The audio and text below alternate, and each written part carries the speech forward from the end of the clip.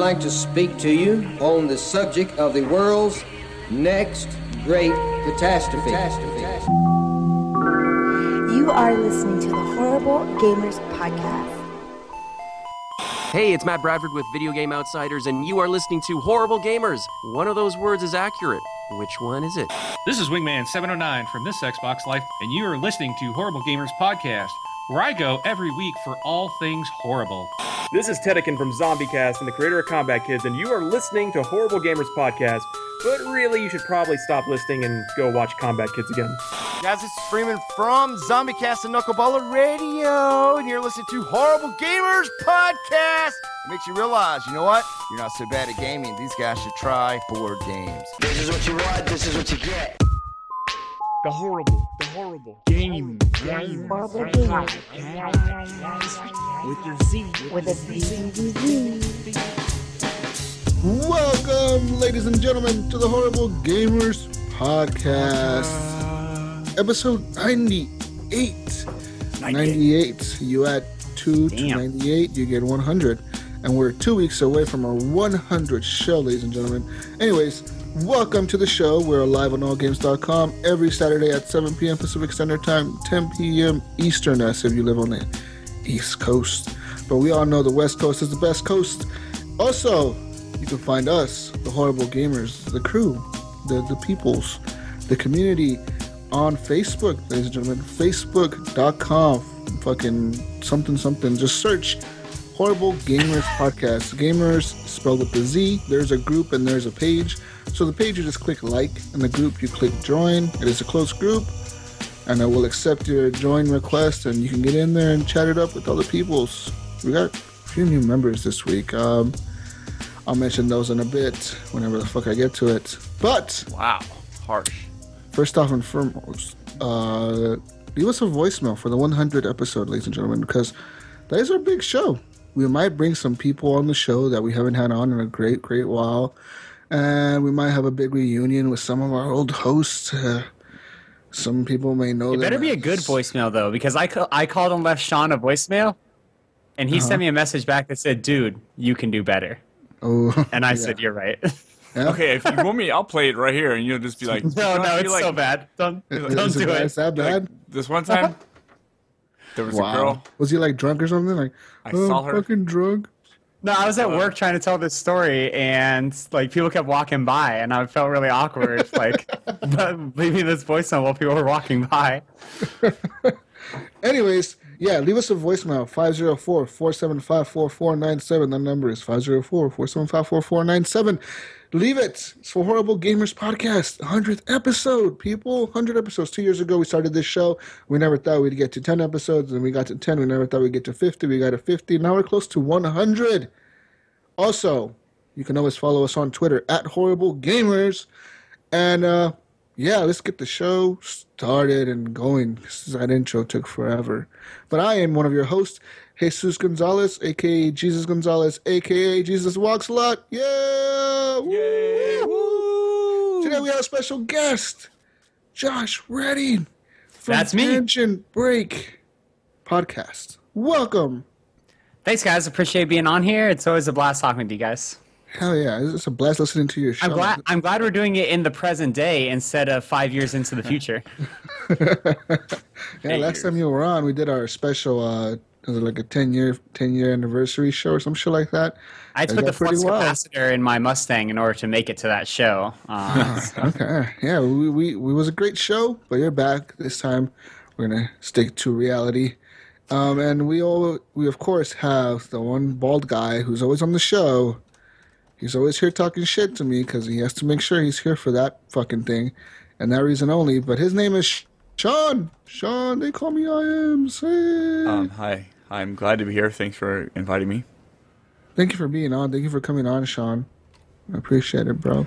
Yeah. I really appreciate it. But yeah, we'd love to hear any voicemails from all the voicemails. Guys. Yep, all the voicemails. All the voicemails. I don't care if you're calling your like girlfriend to break up with her. You fucking call Horrible Gamers and you tell us what you have to tell her.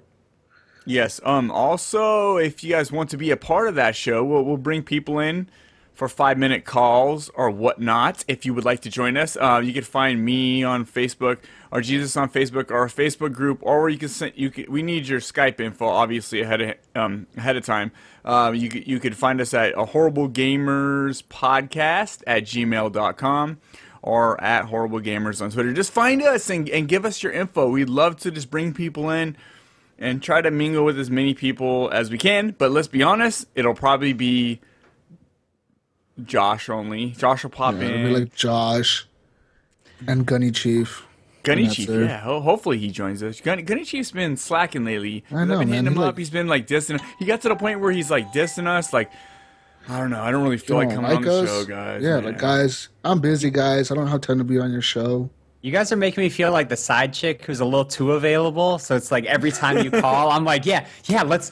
You guys want to hang out? Yeah, let's do dinner. No, we don't even need to do dinner. Like, we can just go straight back to your place, guys. Like, we could just whatever you want. Like, oh man, is the shirt too much? Like, we don't need it. Like, we don't even need to go anywhere. You just meet me at my place and we'll hang out here. That's right. I'll bring tacos. That's the Dude. best. How you bring tacos though? Because you have to bring everything separate. You can't bring, unless you got a Taco Bell. But if you make it yourself, which I would like, the 12-pack box. Yeah, but I would like when someone says I'm gonna like. I feel like he's gonna make me tacos. Then he has to bring the meat separate from the cheese. No side chick is making you tacos, bro.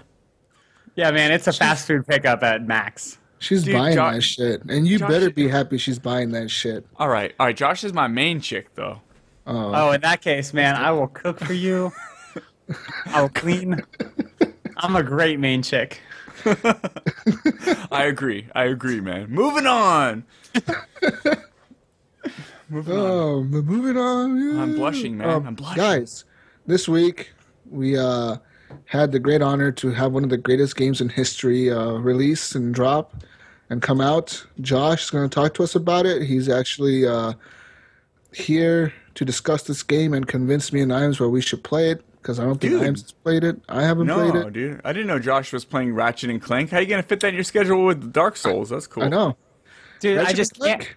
I can't resist the Pixar-like quality of the animation in Ratchet and Clank. I feel like I've been hearing that every Ratchet and Clank game since freaking Up Your Arsenal. Oh, it's Pixar quality. It's like, maybe not. It's really close now. Maybe Up Your Arsenal movies, wasn't, but if you watch Pixar movies, they are getting a little bit better. So the games are getting a little bit better. That's true. I can't even think of the last Pixar movie I saw. Like Up, isn't it Up in Pixar? Or is that I didn't see Up. DreamWorks. Is it DreamWorks? I was told I'd cry if I saw Up, and I don't Same like crying. here. So I kind of watched like a little bit of it, and I was like, I don't want to watch this. I'm going to cry. So yeah, I'm here to talk about Dark Souls 3, which is so far the greatest game of this generation. Wow. That's kind of a big title to put on that game. Actually, it's been a pretty good experience so far. I'm about 10 hours into it. I haven't been able to play nearly as much. I've been traveling for work, so I haven't got to, really just binge through it. But so far, I've beaten the first 3 bosses, and been through the first 5 starting areas. So I have a decent picture of kind of what the overarching plot of the game looks like it's going to be, and at least for starters, the mechanics that I'll be using to go through the game. So we can talk about that. We can launch right into it if you guys want, or... Dude, go for it. Go, man. Sell me on this shit, because are you I can't play this. Are you a good gamer? Because I tried Dark Souls 2. I tried Lords of the Shadow. I'm not good at these games. They make me mad. I don't have patience to like dodge shit and counterattack and parry attack and figure out how. And I can't stand the fact you die and you got to like run up. You know what I mean? I just want to start right where I started. So the most important thing that you said in that entire diatribe was you don't have the patience. And fundamentally, these games are 100% about patience. They're not about, are you a good gamer? Are you a bad gamer? It's, are you patient? And can you do pattern recognition? Those are really the 2 things that you need. In fact, I would say that Dark Souls has less in common with action games like God of War or Devil May Cry as it does with like old school shoot 'em ups, where you are recognizing the patterns of each individual. Like if you're playing Galaga or 1942 or any of these kind of classic shoot 'em ups, there's all these patterns of enemies that come in, and every enemy in Dark Souls has a specific pattern to them.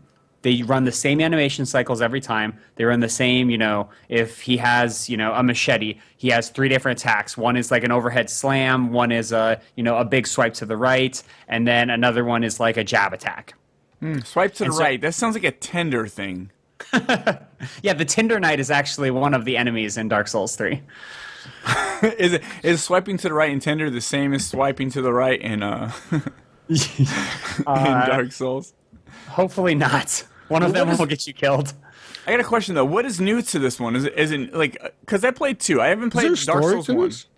Yeah, so there's a ton of deep lore. I'm crazy deep into Tell me the story. I've never played a Dark Souls game. I think I played a little bit of the first one.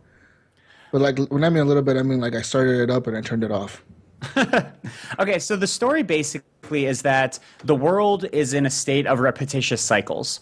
So at the start, there was just kind of a state of kind of null gray, and that was when these undead dragons lived. And so basically after a certain amount of time, you had the introduction of fire into the world, kind of like we had the Big Bang that led to the creation of the universe. Yeah. So you have fire, and that created 2 competing, entities. You have the fire, and then you have the abyss. And so you have circular ages where you have an age of fire followed by an age of the abyss, or an age of darkness, as it's called in the game. And these repeat over and over again. And there's nothing you can do ostensibly to stop these cycles. They're just going to repeat. And that's kind of what you learn in Dark Souls 1. It's, okay, at the end of Dark Souls 1, you can choose to either link the fires and preserve this Age of Fire, or you can let the age die and start the Age of Darkness. In Dark Souls 2, specifically in the Scholar of the First Sin edition, you are given a different choice. And so they introduced the idea of these thrones and how the throne is like these sources of power. So when an agent of the Abyss enters the throne, it brings about an Age of Darkness. When an agent of the Fire takes the throne, then you have an Age of Fire. And in Dark Souls 2, they allow the choice of leaving the throne empty. And what does that produce? Which we had no idea until Dark Souls 3 comes around. So Dark Souls 3, ostensibly, the story is that you have to hunt down all of these kings from the past who have linked the fires and who have kickstarted these ages of fire and bring them back to their thrones. So what's really cool about Dark Souls 3, and this is going to get into some minor spoilery territory. Obviously, I've only played 10 hours of it, so I can't get too spoilery. But at least for kind of the initial first glance goes, all of these civilizations have kind of risen and fallen around this shrine, the Firelink Shrine, which exists above where the first flame came into being. And so at the end of Dark Souls 1, you enter the kiln of the first flame, and that's where all of this started. And you can choose to, once again, to enter the Age of Darkness or preserve the Age of Fire. So what I don't know in this story is, okay, what happens when we bring these kings to their thrones? And so that is what you are seeking to do in this game. And the cool thing about Dark Souls 3, Dark Souls 2 had very small, homages to Dark Souls 1. There were, hints and references, really super subtle that you really had to dig for in order to find the references to Dark Souls 1. But in Dark Souls 2, the very first screen of your character creation talks about 6 different regions from the first game. So it's like, oh, hey, right smack in the face, Dark Souls 1, we're acknowledging it. You're back where, everyone knows and loves. Dark Souls 1 is kind of more universally acclaimed than 2. And it's my personal favorite game in the series. I played Dark Souls 1, Demon Souls, Dark Souls 2, and Bloodborne. And Dark Souls 1 is by far my favorite of them. So as for what's new... Josh, hold on a second. Hold on. I need time to catch up. All of that shit went over my head. Every single thing you just said. Fire, I wrote down fire, darkness, kings. Think about this, Sean. Sean, you just explained the entire story of Game of Thrones to me in 30 seconds. I understood nothing of what you just said. I was like, okay, follow Josh, follow his voice. Okay, now look at his mouth because maybe the words would make more sense if he just washed his mouth. And I was like, what the fuck is going on? Okay, so think of it like this: time is a wheel. So the wheel spins, right? Okay, like a clock. Yep. So on one half you have an Age of Fire. On the other half you have an Age of Darkness. Got it. And so whichever direction is pointing up, that's what age you're in. So you're in fire. The Age of Fire starts. The fire dims and it dies, and now you're in an Age of Darkness. Age of Darkness. Age of Darkness. This is deep, man. Then the fire rises, and then the fire falls. Dude, you are a fucking nerd alert, nerd alert, nerd alert, nerd alert. This is no, I'm seriously though, it's awesome. You just talked for I think like 15 minutes straight without pauses in your voice. Like you're excited. Cool. You were excited like a little kid is gonna go. He was going, oh my god, the new Ninja Turtles out. Oh my god, the new Ninja Turtles out. Oh my god, they added an extra sword to Leonardo's back. He's got 3 swords now. Oh my god, let's go, mom. They're gonna sell out. Oh, I'm exhausted. I'm really into lore. Like games that have good lore, you know, the Dark Souls series, the Mass Effect series, the Halo series. These games that have big, expansive lore, I'm so into it. That's awesome. I get in deep. But so what's new for this game? I'm not sure yet. So I play these games and I play most RPGs as a dex-heavy character. So I basically choose to play like Muhammad Ali, you know, float like a butterfly, sting like a bee. So actually today I got a katana, which is my weapon of choice. I do a katana and a shield. So kind of a little bit of a twist on the sword and board, which is kind of a classic, you know, RPG standby. Traditionally I'll use a spear and a spear and a sword, a spear and a shield, and then in Dark Souls 2 I played a dual swordsman. So there's a lot of different builds, which I appreciate after coming off of Bloodborne, where you really had kind of just 2 builds that you could do. You could do like the cane whip kind of medium range attacks, or you could do a super heavy, you know, like the saw cleaver.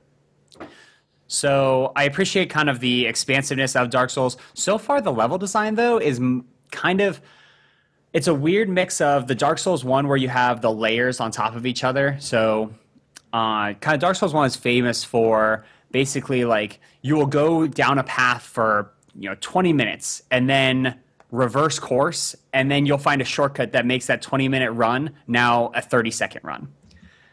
And so they kind of lost that in Dark Souls 2, and they bring it back in 3. But so far the game looks and kind of the vibe of it is very Bloodborne.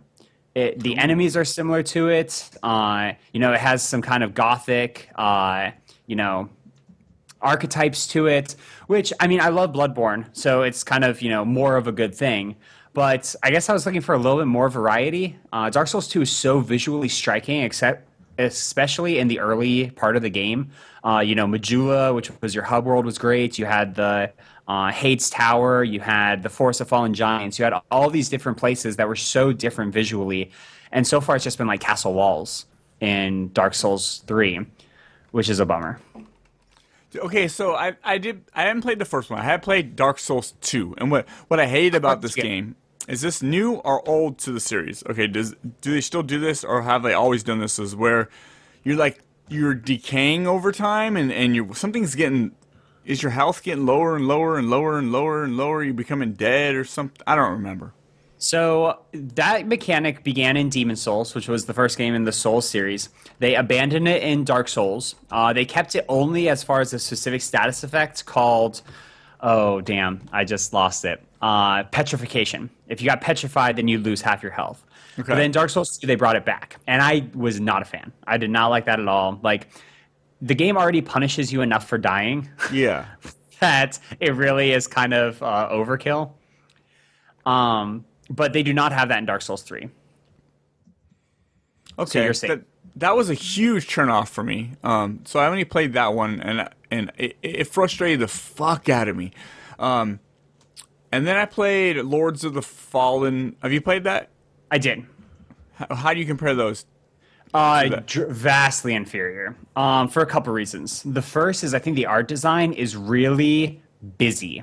Everything seems so... Like, Dark Souls has kind of an elegance to it, which I think is probably 'cause it's Japanese. Okay. But Lords of the Fallen just seems like they just pumped as much, like, art and textures into things to try and make them look interesting.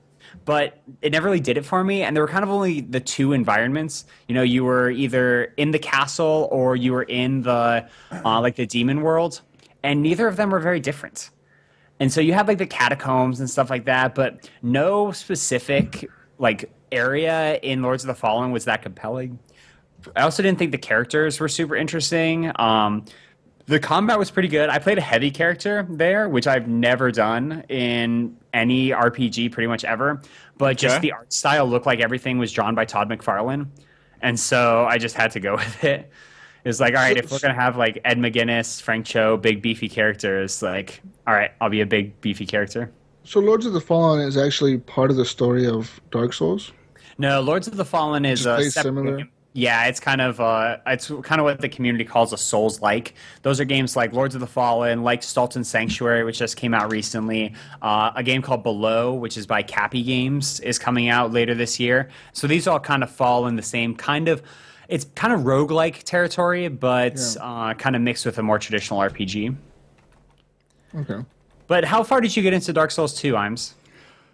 Okay, we can go by time or we can go by length. I mean, I got in about 15 hours. I probably got like not far at all. Like I do Did not you beat have bosses? Whatever is inside somebody to play those type of games. I don't have it, and that might be the patience part. When it comes to hack and slash, I like to just get in there. I don't pay attention to my surroundings. I just like to have fun with games. And I get so mad. I get so mad playing these games. I get pissed off, and I'm like, I'm never going to play it again. And then I'll be at work thinking about it in my head, thinking about how I can go back and kill that enemy, thinking. And I go back, and I die again, and I get pissed off, and I get pissed off. I'm like, fuck this. Why am I doing this? Why am I putting myself through this torture? I kind of equate it to, it's almost like classic literature. Classic literature is hard to read. It's classic for a reason. I earlier this year at the behest, my girlfriend is an English major, and so she is like, oh, you should read these classic literature. They're really good. So I read The Portrait of Dorian Gray earlier this year, and it's a hard book to read, but it was really a rewarding book to read. And I kind of equate Dark Souls to that. It's hard to get through, and it's definitely not. I wouldn't say it's entertaining necessarily, but it's full of, really cool, interesting characters. The gameplay is super rewarding. There's no experience like the experience you get when you beat a boss in Dark Souls. Like Which I'll never do. Like my hands are shaking and like the controller is like just gross with sweat. Does your girlfriend stand behind you with confetti and balloons and just throws them in the air like, beat him? Like throws confetti around. It's like in Peggle when you beat any level and Ode to Joy starts playing and you're just like, yeah. Yeah, that's what's up. But Peggle, I can beat a level in Peggle. I've never beat a boss in Dark Souls. Fun. I beat the first boss on Lords of the Fallen. There's a guy in a room, which, dude, Lords of the Fallen on PC is fucking beautiful. I beat that boss, which was not super hard, but I never got much further than that. There's this area where this area that opens up in this little cathedral area. I don't know. But there's like you fighting like this one boss dude who like constantly drops his shield, and then like he'll send in two guys to fight them, and if you can't beat them fast enough, he lifts his shields and starts fighting you again. And I'm like, fuck, man, I tried that like 50 times, man. I know the boss that you're talking about, and it's a bit of a slog. That boss, it's called like the Executioner or something like that. Something like that. I really wanted to play these. I want to experience what everyone else is experiencing, and I'm not, dude. I definitely don't think these games are for everyone. Like I said, the number one thing people talk about, oh, Dark Souls is so hard.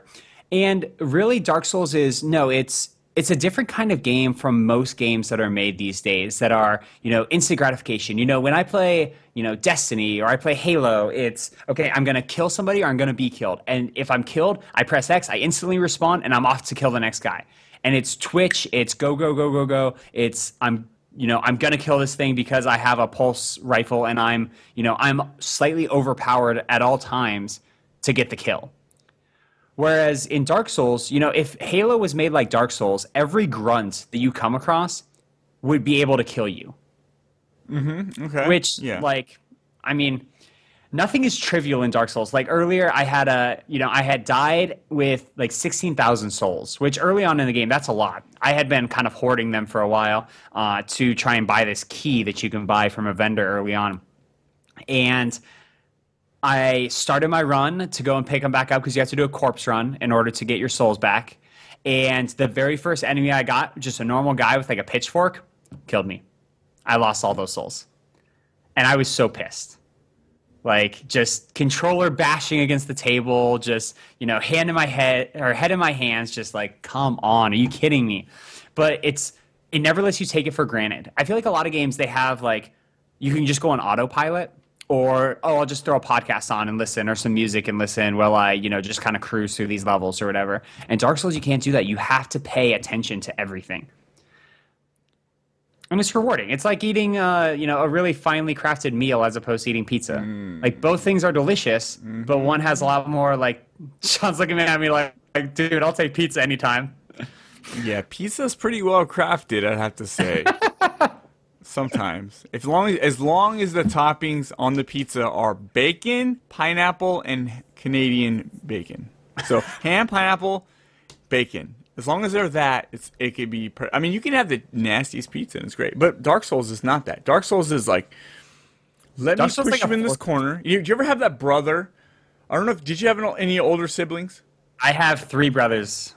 Okay, it could be a brother or it could be a cousin. Do you ever have that one where they push you on the ground and they force you to lay there and they hold your hands to your chest and you can't move and you're like, and then they start making you punch yourself and then you're trying to do something and you can't move? That's Dark Souls. Dark Souls just does that. Puts me in the corner and just forces me in that corner and I'm trying to get out. I'm trying my hardest to get out and there's no cop I could call to come and arrest these guys to get me out of the way. It's just like, deal with it. This is life. Deal with it, damn it.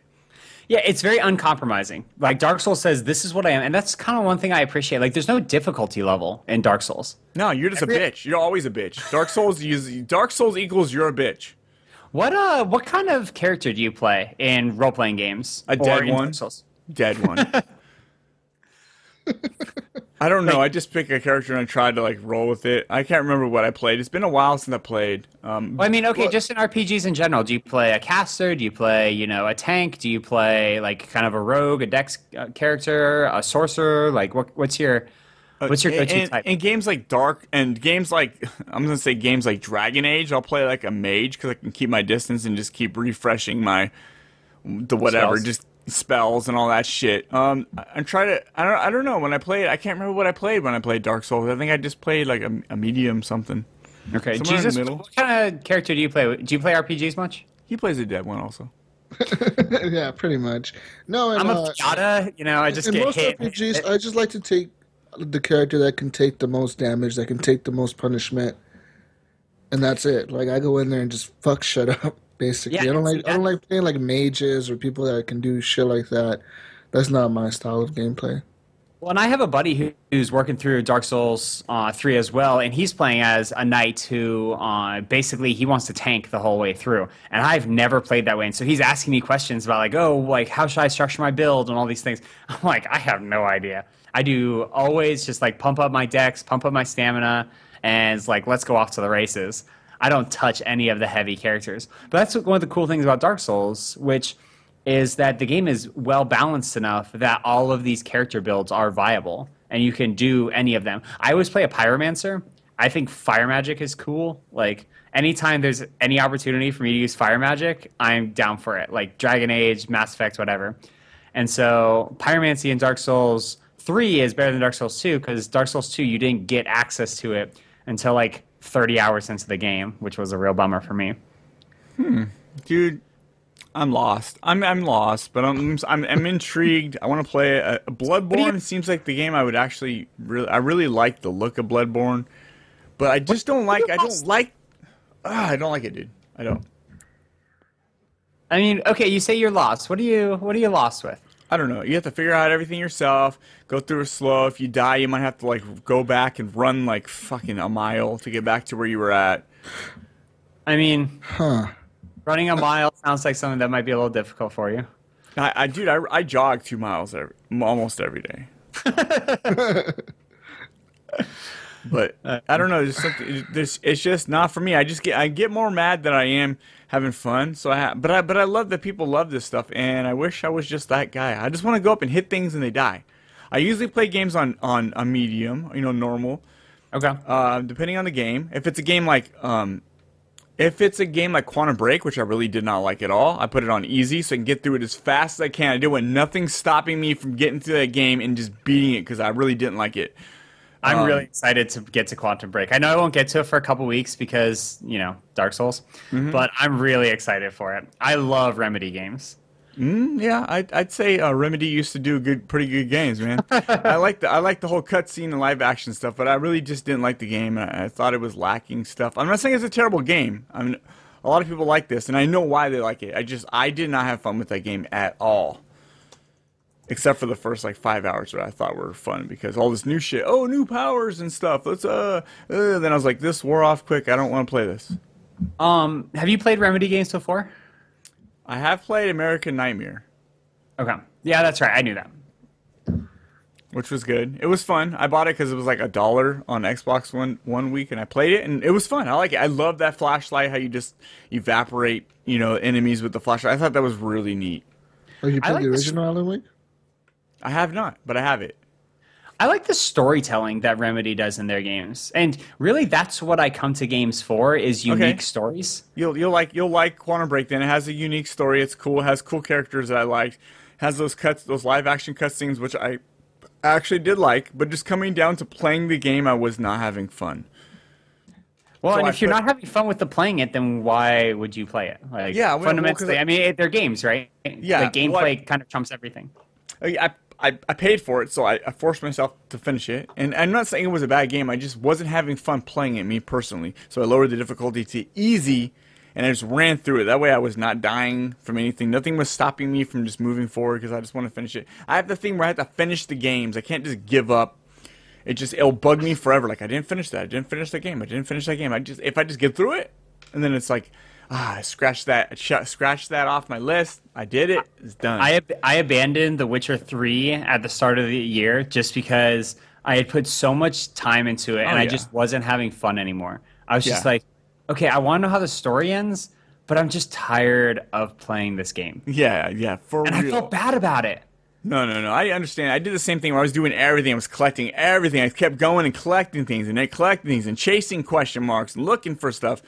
And I got to a point where 70, 80 hours in, I'm like, I got to finish this game, and I'm losing interest. So what I did is I just went straight story all the way through, which was another 30, 40 hours. I don't know. It was a while. But yeah, I have to. I couldn't just leave it because it would always bug me. Yeah, I'm kind of the same way. I'll eventually go back and finish The Witcher. But it was one of those games where, I finished Skellige and got to the Witcher Observatory at Kaer Morhen. And I just crashed so hard. It was like I had been drinking a lot, and then suddenly I realized I was hungover and just couldn't do it anymore. So, yeah, I don't know how you go back to games. If I give up on games and I wait too long, it's really hard for me to go back. I have no motivation. I don't want to have to relearn shit again. It's very rare that I'll ever go back to a game.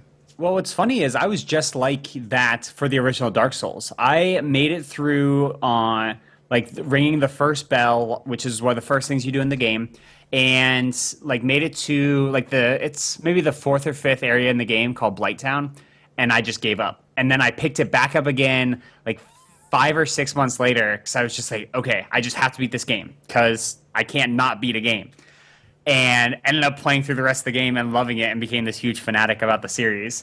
And so, I hope you give it another try. And Sean, I will be happy to Sherpa you through areas.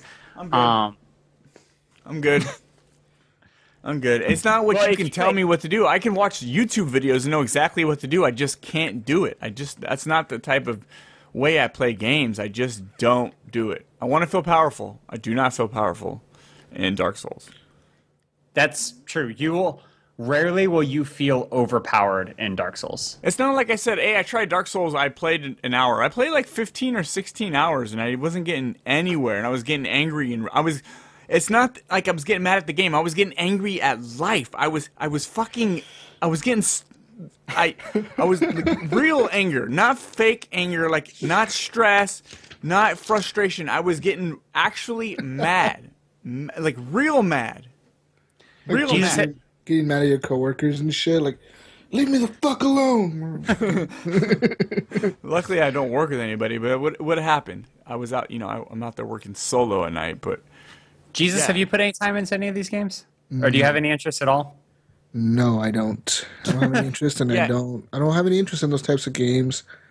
And and it's just the difficult. It's not the difficulty, but just the style of game that it is. I don't like those kinds of games. Even for example, like God of War. It's not a hard game. People play it all the time, and people have beat it, but it's not the type of game that I like to play. So Well, I think why that's I haven't played them. I think that's kind of the cool thing is that right now, we do have Quantum Break and we have Dark Souls 3, and in a couple weeks we'll have Uncharted 4. Like, just because these aren't, like, one of these games isn't your type of game, there's another awesome AAA game coming out that is going to be your type of game, potentially. Yeah, Warham's in the chat here says that he's with me. It's like, Warham's with Imes, okay? On these games. He knows what's up. Warham is a smart dude. He is so smart that he knows to agree with me. Seriously, because, like I'm saying, dude, I guess I'm getting hot right now. Okay, I'm going to shut up. Let's move on. Dark Souls is awesome. I wish I could play these and, like, have as much fun as you. I really, really do.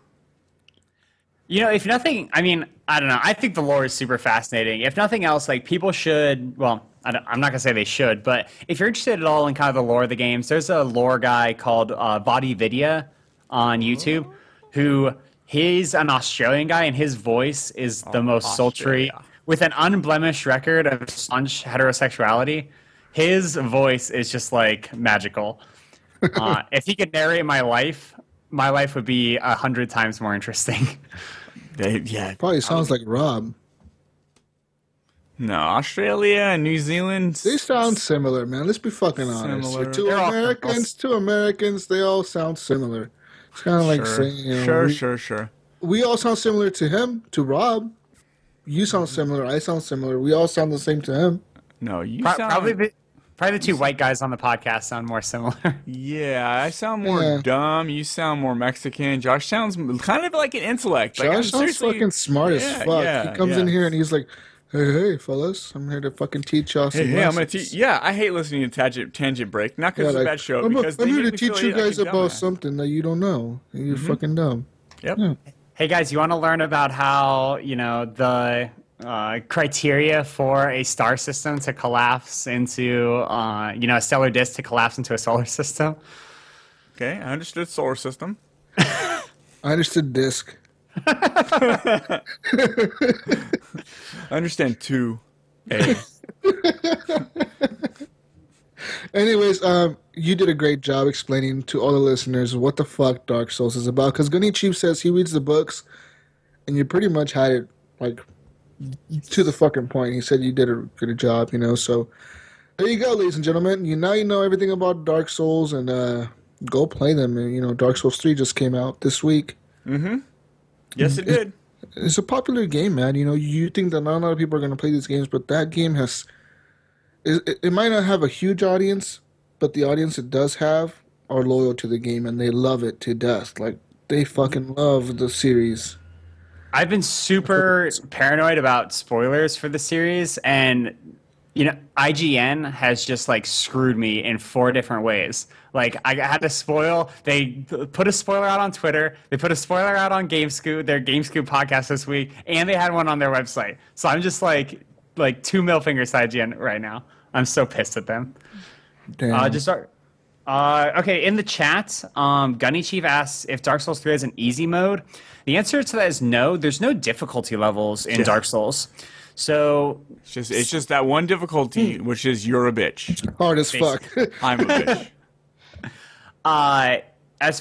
There are tons of good people that you can watch who do kind of walkthroughs and stuff on the lore. Like I mentioned, Vadi Vidya, Epic Namebro is another guy who does good lore videos. Patrick Klepek from Kotaku, and previously from Giant Bomb. I don't know if you guys know him at all or follow his work, but he had a really awesome playthrough of the first Dark Souls game, and it wouldn't surprise me at all if they did another one for Dark Souls 3. He's really entertaining to watch for Let's Plays. Dude, I'm exhausted. 45 minutes of Dark Souls talk. 45 minutes of me punching you in the face with Dark Souls. I know my face is all red, man. It's gonna be permanent bruises. Man, I'm only 10 hours into this game, and I could already talk about. I'm teaming up with Scott from the Gaming Outsider to do kind of a blog series about the game because I'm so excited and passionate about it. Scott who? Who from what? Scott Clark from the Gaming Outsider. You've had him on the show before. No, that guy. Oh, that guy. Guy's a punk, dude. I don't mention his name though. We just say SC. Oh, Voldemort from the Gaming Outsider podcast. Scott, dude, Scott. Yeah, I just did a show with Scott and Horribly Awkward. Scott and Josh Faulkner from the Gaming Outsider. It was a lot of fun. It's always weird listening to Scott when he's on other podcasts like ours or Horribly Awkward. Or I heard him, and when he swears.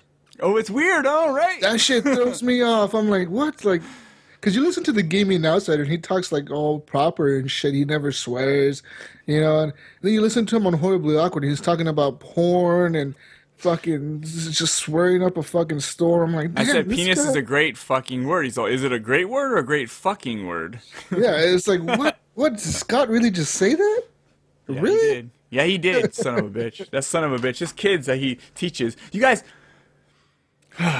Okay, Josh. Now that we're all tired and we're exhausted from talking about Dark Souls, I have a funner game. It's way funner. This is the definition of fun. Do you want to know what the definition of fun is? The Horrible Gamers podcast. That's a good answer. That's a great answer, but it's not true. That is a great answer. We love that you said that, and but we're not paying you for that compliment. Damn it. Ratchet and Clank on PS4, guys. Yeah, Ratchet and Clank. Is it different from, is it a straight remake or is it different from the original one that came out, years and years ago for the PS2? I think they took ideas, some of the story stuff and beats of the first one. This is way different. This is like a PS4 game all the way. This game is beautiful. It is so fucking beautiful. I swear to God. You gotta say, does it feel like a Pixar movie? It feels like a Pixar. It feels like a Pixar movie. The cutscenes look really Pixar-esque. It probably looks as good as the movie. The gameplay is really, really... It looks so good. The environments look good. There's like stuff exploding. There's smoke effects. I watched a lot of videos of gameplay of this game, and looking at all the effects going on the screen when you run into a group of enemies and just blowing shit up. There's fucking particles all over the screen. I'm like... Wow, I can't believe a PS4 can actually push that out. That's crazy. Because everything you kill explodes into nuts and bolts, and those things are being magnetized towards you and behind you and all around you. You go into a room and just break things and kill things, and there's all these bolts attracting to you, and it makes this sound. It's so satisfying. You're killing things. They're blowing up. They have a new gun called the Pixelator. You shoot things, and they turn into pixels. 2D. They're 3D, you can walk around them. After you kill them, they're like a 3D block of Legos, and you can walk around them and look at them. They're like pixels, like a Nintendo pixels. And then they explode into little pixels, and they make this sound. This satisfying sound. This weapon is fucking awesome. This is the gun of choice for you? You've been using this gun? It is, but it's more like a shotgun. It's more of a closer range. You can't shoot things from distance. But there is they brought stuff back like the Groovertron, which is you throw this disco ball thing out, and whatever, like you throw it in here, it makes everything dance. So they're dancing the disco party. And then you have like free range to blast the shit out of them. Yeah. They got Mr. Zircon, which is like this little robot guy who just falls around you and is like, "Death is stupid. I am Mr. Zircon. I only get paid in pain." Like he just says ridiculous things that are funny. This is fun.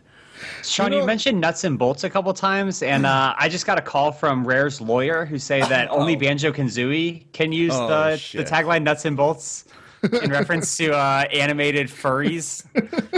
Oh, shit. Animated furries are my second favorite thing. This game, a lot of people look at this game and, I can see a lot of gamers that are not very, into these types of games. They'll look at this game on the shelf and be like, oh, this is a little kid's game. It is like if you look at the cover, like you think Sean is actually 12 years old. This is a kid's game, but I've played these games before, and I know these games are tons of fun. I mean, they're a blast, and I'm happy to hear that this game actually released at $40. Am I right? Or something like that? It's $40. I would say this is probably rated teen. It's not. There's nothing vulgar in it. I guess there's like little some jokes, right? There's probably hints of stuff in there, like, the way Shrek kind of did it. Like, there might be little hints, nothing straightforward.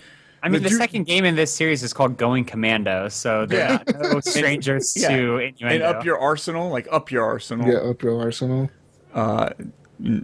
It's dude, I don't know. I really, really like this game. I was in a gaming slump. I haven't really played anything this entire year worth playing, in my opinion. Besides Dying Light, which was, an older game that had new expansion, but I really love Dying Light. This game, I'm out of that funk. I'm like, everything is so beautiful. You guys don't understand when you're looking at these environments. What you see in these environments, the colors, everything's so colorful and sharp. And it makes me smile. It really makes me smile. Sean sounds like he went down to the river, got saved by Jesus, and it's now like the colors are so bright. He just got baptized or something. Dude, like, come on. Yes, it's. I feel like a child discovering his first favorite game when you're. Have you played the other Ratchet and Clanks? Yes, I started with. Well, actually, I started with Tools of Destruction, A Crack in Time, and Into the Nexus. So I started with one of those games a couple years ago, because when my buddy worked at GameStop, I was like, pick one of these Ratchet and Clank games up. I want to try one, right? So he picked up, I think, a Tools for Destruction. Which one it was a PS3 game. It had no trophies, and I still felt the desire to play through and collect everything because I wanted to. No trophy attached. No carrot on the end of the stick. It wasn't because I felt like I was getting something out of it. I wanted to collect everything and do everything in these games. What's weird about Ratchet and Clank to me is it feels like it's like Madden or something like that. It's, another Ratchet and Clank's coming out. Because of course it is. Which is weird because it feels like it should be more like, hey, a new Mario game is coming out. Ratchet and Clank's been around for, 12 years or something like that. But I don't know. I feel like the games don't have the hype. There's no hype around Ratchet and Clank. There never is. Isn't. I think it's unfortunate because they're really well-made games. I've played a couple of them before, and I've really enjoyed all my time with them. But I feel like, there's no hype behind it, which is weird considering how few Sony first-party games there have been this generation. You'd think they'd throw some muscle behind it. Yeah, this one right here, this is basically tied in with the movie. There's parts of the first movie, which is actually the movie. The movie is based on the game, which is based on this game. So it's the game and the movie all in one, kind of. If Ratchet and Clank, the movie, the game, the movie, the games. Yeah, I guess something like. Does this game look like the movie? I'd say yes. I'd say this looks really. You guys, I'm telling you, the power of PlayStation. The power of PlayStation. I'm telling you, man. Xbox probably couldn't handle most of this. I'm not saying Xbox sucks. I love Xbox. Whoa. Sunset Overdrive was my favorite game. Sunset Overdrive was my favorite game, which is made by the same developers. And it's free right now on Games with Gold. I just downloaded that yesterday. I'm super psyched for that. That is cool. Have you played it, Jesus? I played a little bit of it. I played I think I've got a few hours into the first part, but I never got it was when I was game sharing with Hook, and then he kind of just fucking stopped game sharing with me, and I was like, I can't play this no more. I loved it. What I do like about goes back to the old one. So as you're using your weapons level up. Level 1, level 2, level 3, and when they level up, they make noise and things pop on the screen, and it feels like Call of Duty when you're unlocking a weapon. Or you're leveling up, and he's showing me Captain Crunchbait. Do not eat those on the mic, dude. Mute it, please. I'm hungry. I get it, Captain Hook, Captain. So in this game, so it's your guns are leveling up. They're getting more powerful and stuff like that, and you also can collect these other things to do other upgrades. But the newer ones, Into the Nexus, A Crack in Time, Tools of Destruction, your weapons were changing drastically. What is it, combustor, the combuster, whatever it was. It'd just be shooting straight lines, and then it would have a flare to it, and then it would just be rapid fire. It would be way different. The Mr. Zircon, as you level up that, it'd be the one little guy following you around talking shit, and then you'd have another guy, and then there'd be a whole family of these little guys following around. This one's going back to the basics where you're just kind of leveling up a weapon and it's getting stronger. But it's still good, dude. I'm telling you, when there's stuff going on the screen, I'm smiling, dude. I smile like somebody who's in an old Black Hole Sun video and shit. Just Black Hole Sun, won't you come? Won't you come? Yeah, I look like a fucking Joker and shit. Are you guys interested in seeing the movie? Yes. When does the movie come out? Next week. It comes out on April 29th. 2 weeks. Huh. 2 weeks. I'll probably go check that out. I will. I guess if you play this game, though, there's a lot of spoilers towards the movie. Like, as if you give a shit about a spoiler in a fucking Ratchet and Clank. Don't spoil Ratchet and Clank for me, guys, please. Damn it, IGN! Your stupid Twitter feed spoiled Ratchet and Clank for me. I was just playing this level where I was jumping on the rails, and you're kind of surfing through the rails, and you can jump. You can't fall off the rails, but you can jump from side to side to different rails or whatnot. And there's like it's going up. It's like being on a Disneyland ride, dude. You're going up this thing, and then finally you drop down like a roller coaster. You hear screaming like ah, like you're on a roller coaster, dude. It's fucking fascinating. And then you get blah, you died. Oh, no? Sorry. We're not talking about Dark Souls still. No, we're not talking about Dark Souls. You don't have to go to no bonfires and shit. But there's my nuts and bolts. Dude, there's another level where it's like you got these magnetized boots. It's in the same map, I think. And you're walking up, and then you're upside down. Then you're on the side of the building. Then you're upside down. Then you're like, dude, you feel like you're in these directions. You feel like you're actually upside down. It's crazy, dude. I'm so happy to be a gamer right now. I'm not trying to play this game like consistently, so I just finish it. Like I'm actually like I'll play a couple hours. I'm trying to distract myself so I don't go back to it and beat it real quick because I'm really, really excited to play this game. And if you like Ratchet and Clank, you're gonna love this. If you've never played a Ratchet and Clank game, I think you're gonna like it. It depends on what kind of, if you're into the old school platformer type games. I love it, dude. I absolutely love it. There's nothing about it I would say I do not like. And I played some Ratchet games. I never actually played the first one, but I was looking at it, and I think I might pick it up. Once again, it just depends on how long I'm stuck in Dark Soul hell. But dude, it's $40, and if you wait a couple of weeks, because this is not a hot selling item, it'll be $30 on sale probably. Yeah. Right. Well, and it's probably like a 10 to 15 hour game. It's probably not a huge... I guess, I was watching reviews, and it's average at about 15, 16 hours. Okay. And that's not even collecting everything. I'll collect everything, so I'll spend probably 20, 30. Okay. I'm playing hard. I like my collector mentality. I've been able to tamp down quite a bit. Like it used to be really bad, and then I played Assassin's Creed Black Flag and just opened the map and just started openly weeping, like with the amount of icons on the screen for that. Yeah, that's Unity, ridiculous. man. Unity was one of the worst ones too. You fucking started the first part of that game, and you're like, "What the fuck is this?" How many Uplay points do I have to get all these things off my screen?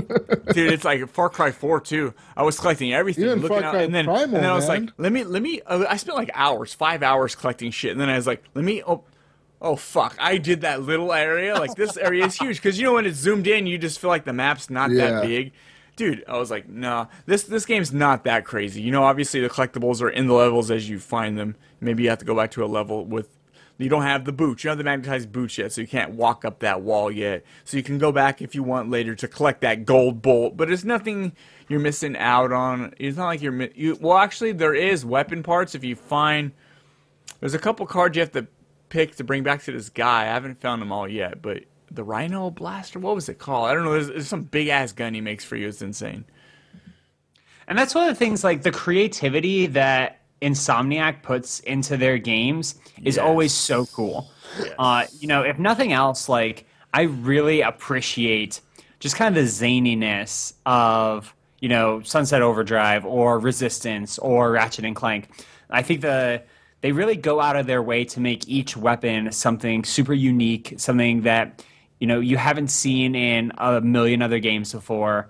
Even in Resistance, where it was ostensibly supposed to be like kind of real-ish world, like you saw the bullseye and the auger and things like that kind of put a twist on everything to not make it so, I guess, generic. Like you can always tell an Insomniac game.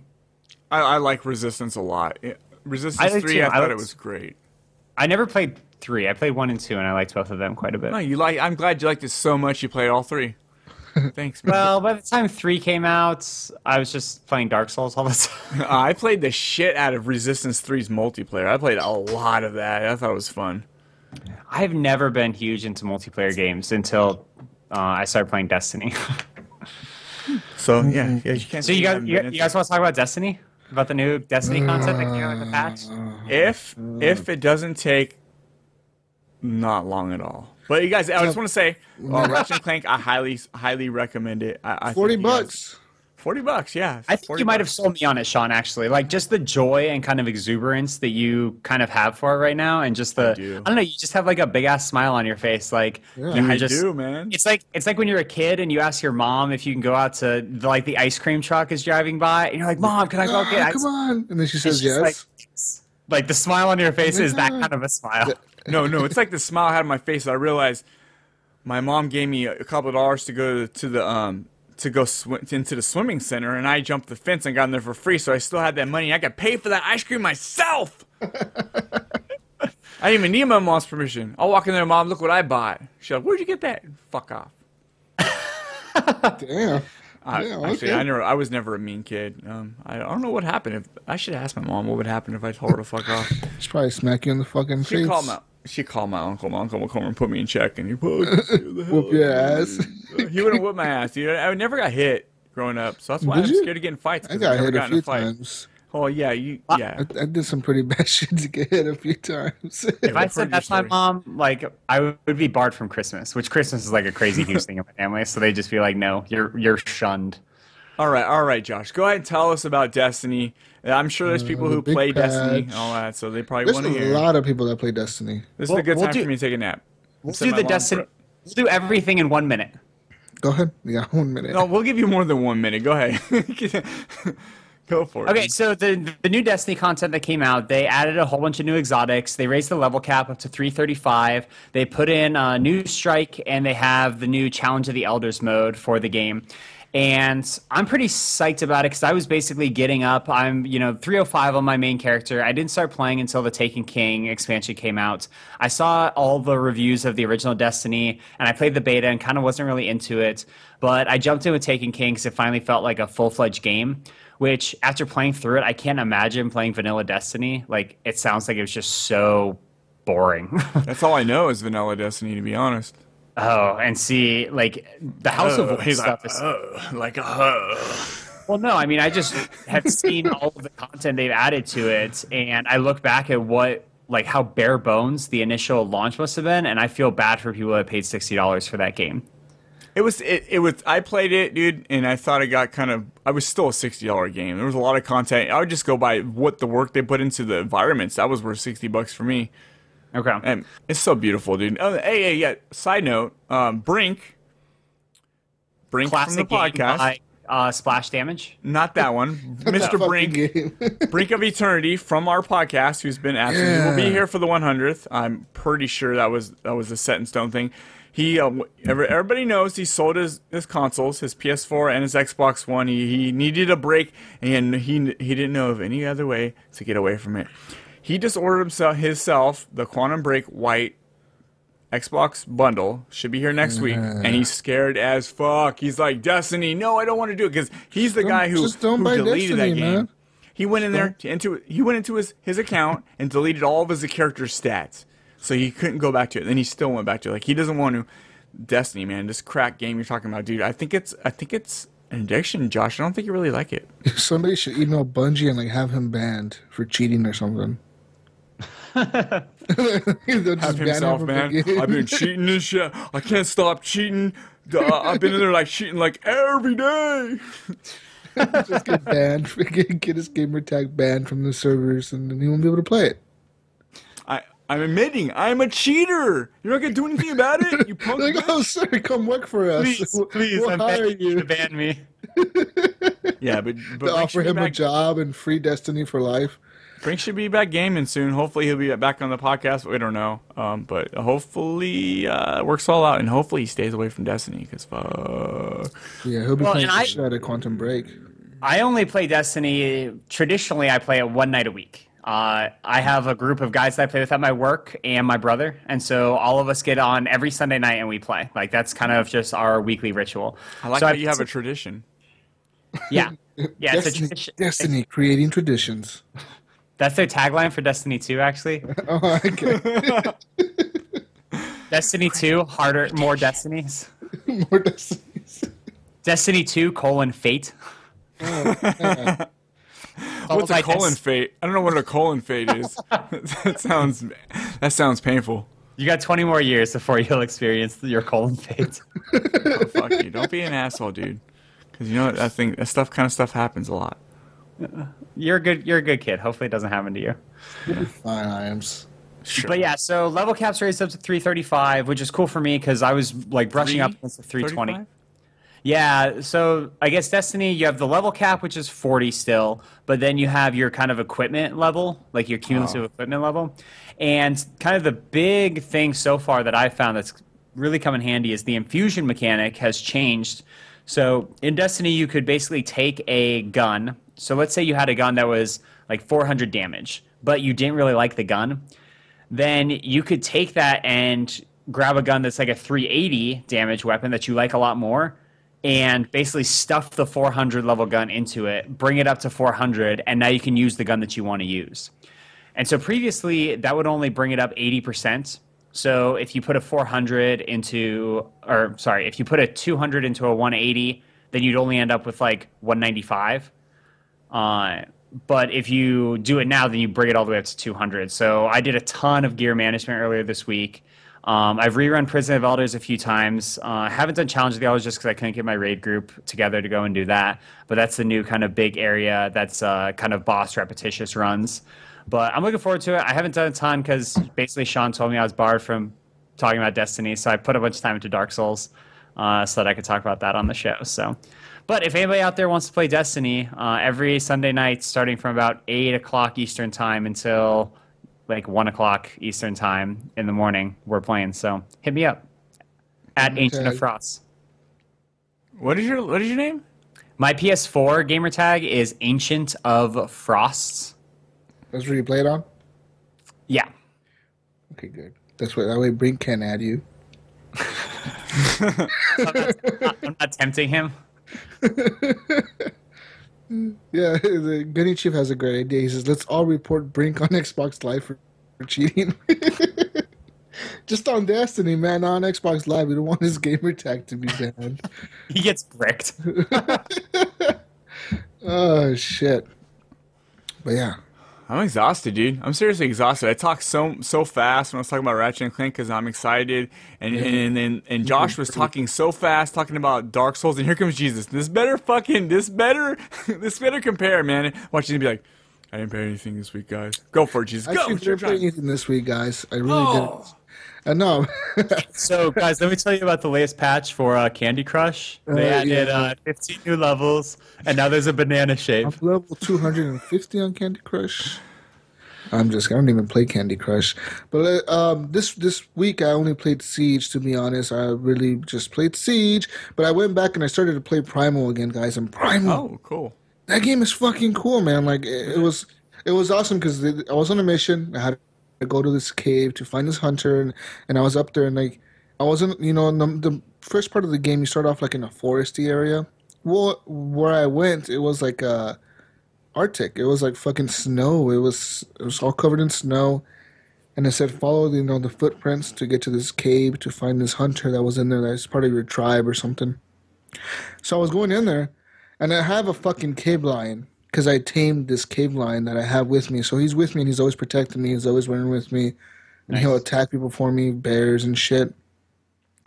But I was walking to this cave and out of nowhere, I don't know what happened, but out of nowhere, this fucking saber-tooth came out and like out of a fucking tree or something. He jumped on my cave lion and fucking like just destroyed him in a second. I was like, oh fuck.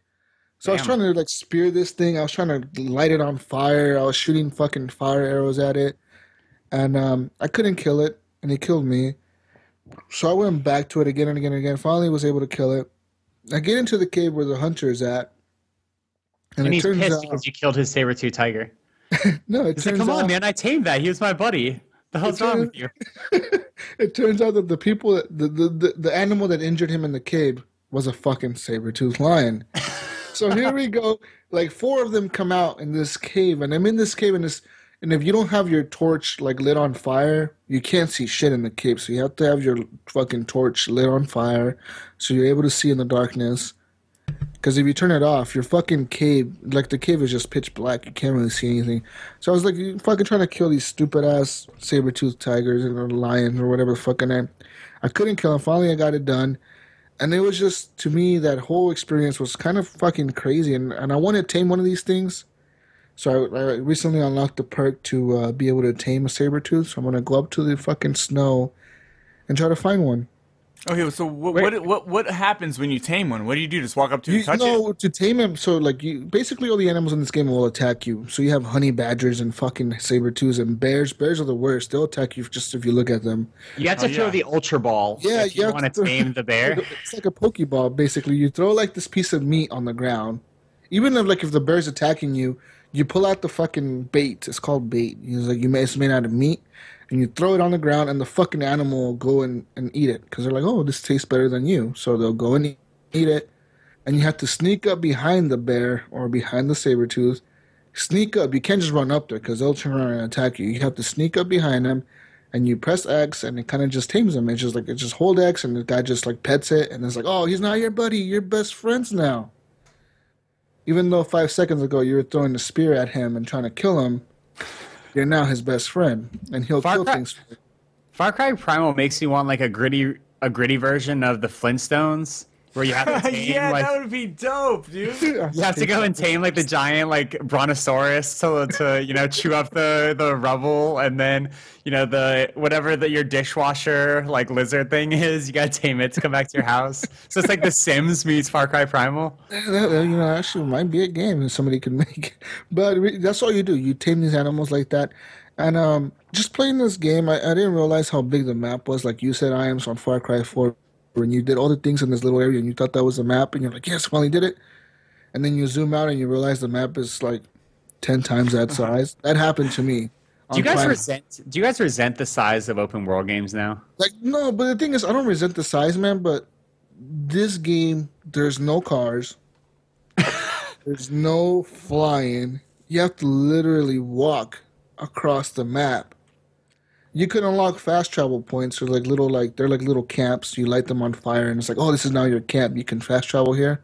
Oh, using bonfires. You gotta light a bonfire. I'm familiar with this mechanic. You go in there, you light the bonfire, but one time I lit a bonfire and I fell asleep, and I woke up the next morning, and the entire forest was on fire. Really?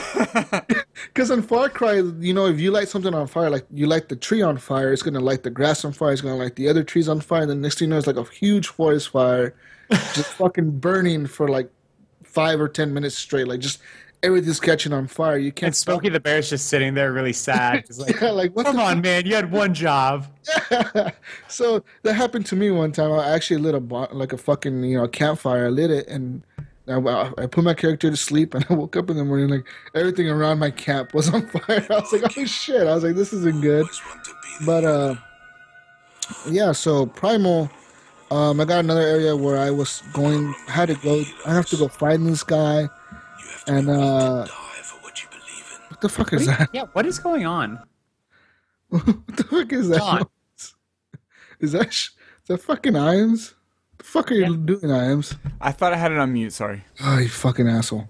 Anyways, I had to go get this guy, and I had to cross this path where the mammoths live, with the woolly mammoths. That's where they live. That's where they all just chill there. This is their home. And I had to go through there. So I'm going through this area, and I have my cave lion with me. He's a bad motherfucker, right? I'm thinking, this dude's going to kill anything that comes across me.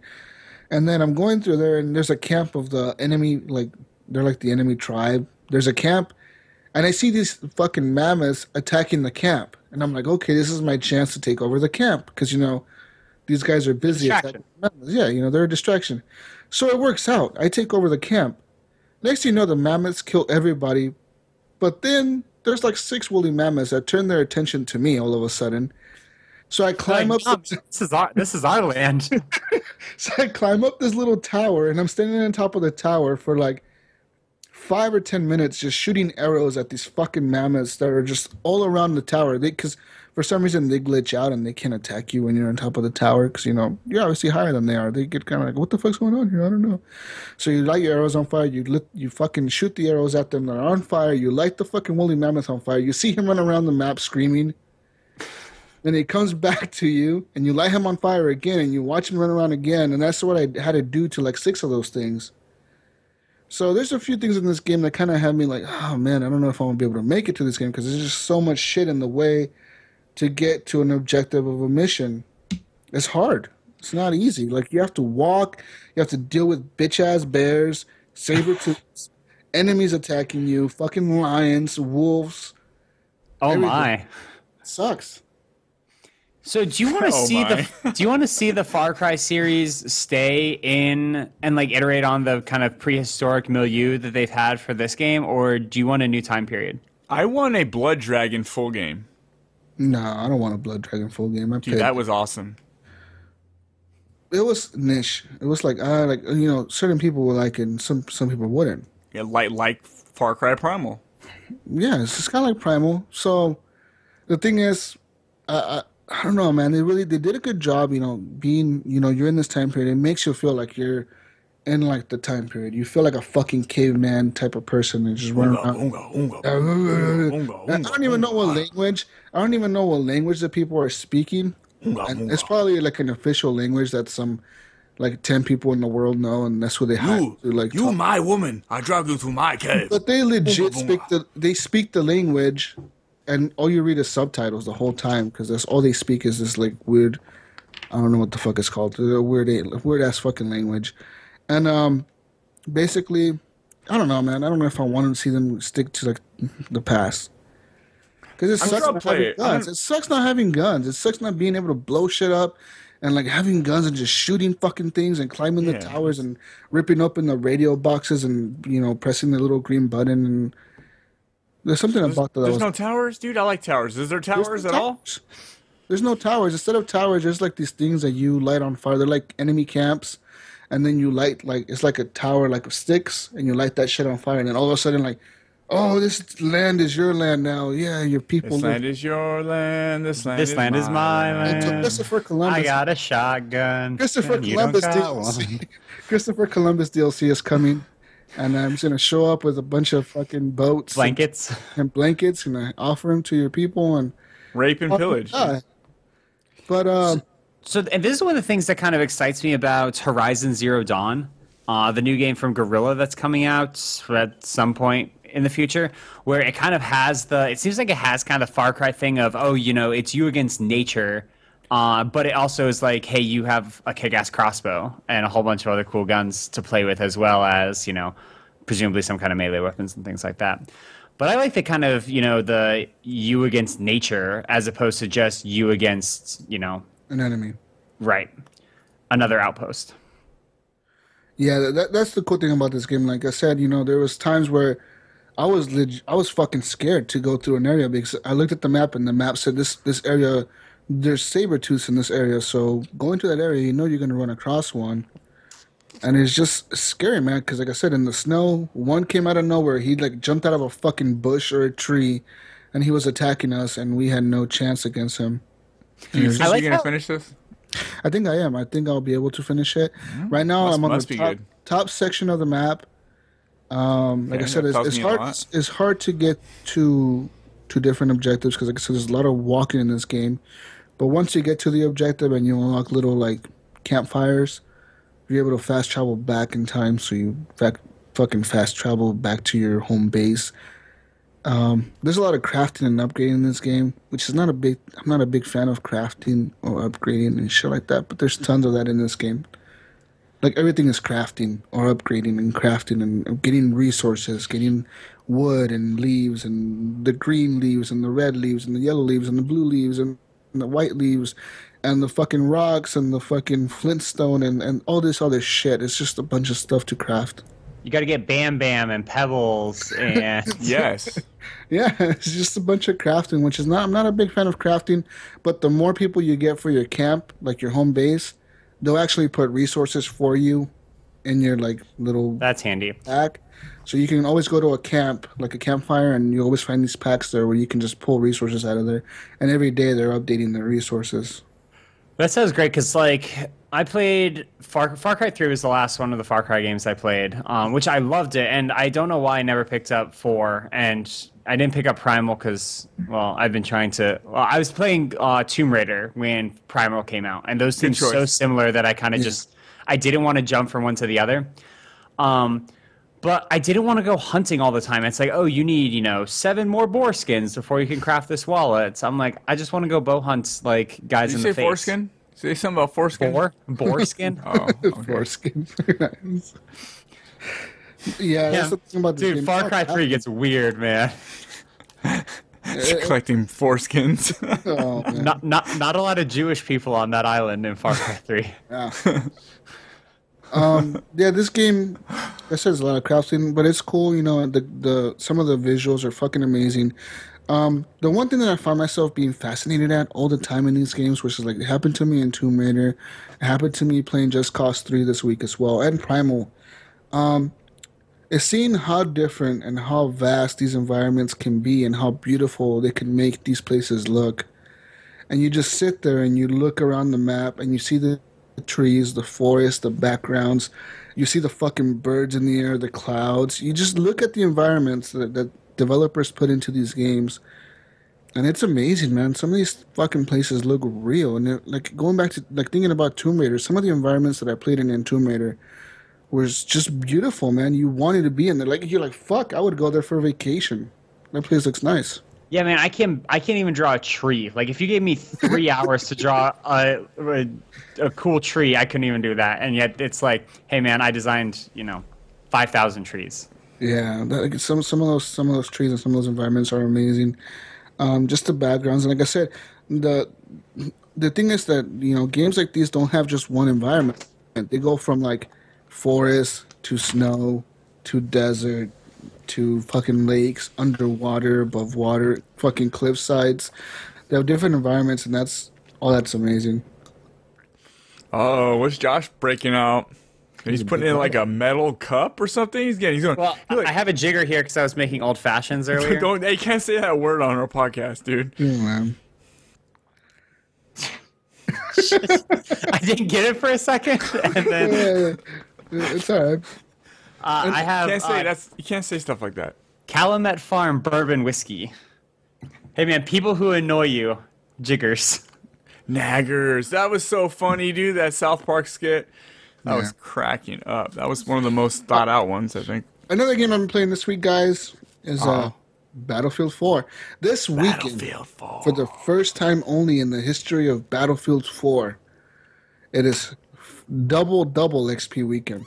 What does that mean? 4 times? You get 4 times the XP. Damn, son. XP, son. And one weekend, just this weekend, first time. So yesterday I was playing, man. I feel like there's a lot of specials going on this weekend because the Doom beta is this weekend, and there's a free Siege weekend. Is there? Yeah. You can play Siege for free? Yeah. Fuck yeah, that's awesome. Play Siege, everybody. I played that game this week too. Anyways, Josh said that. He's like, yeah, like, duh, like, yeah. Duh, yeah, dumb dude. motherfucker. Like, Dude, yeah, don't you read the fucking shit? Anyways, 4 times the XP. So last night, it was 1 in. I was fucking drunk and under the influence of shit. And I was like, I'm going to play some fucking games. I want to play some Battlefield because Vengeful messaged me earlier that night. He was like, yo, bro, I ranked up to level 25. And I'm like, I need to reach 100. This fucker's going to catch up to me. So I'm level 90.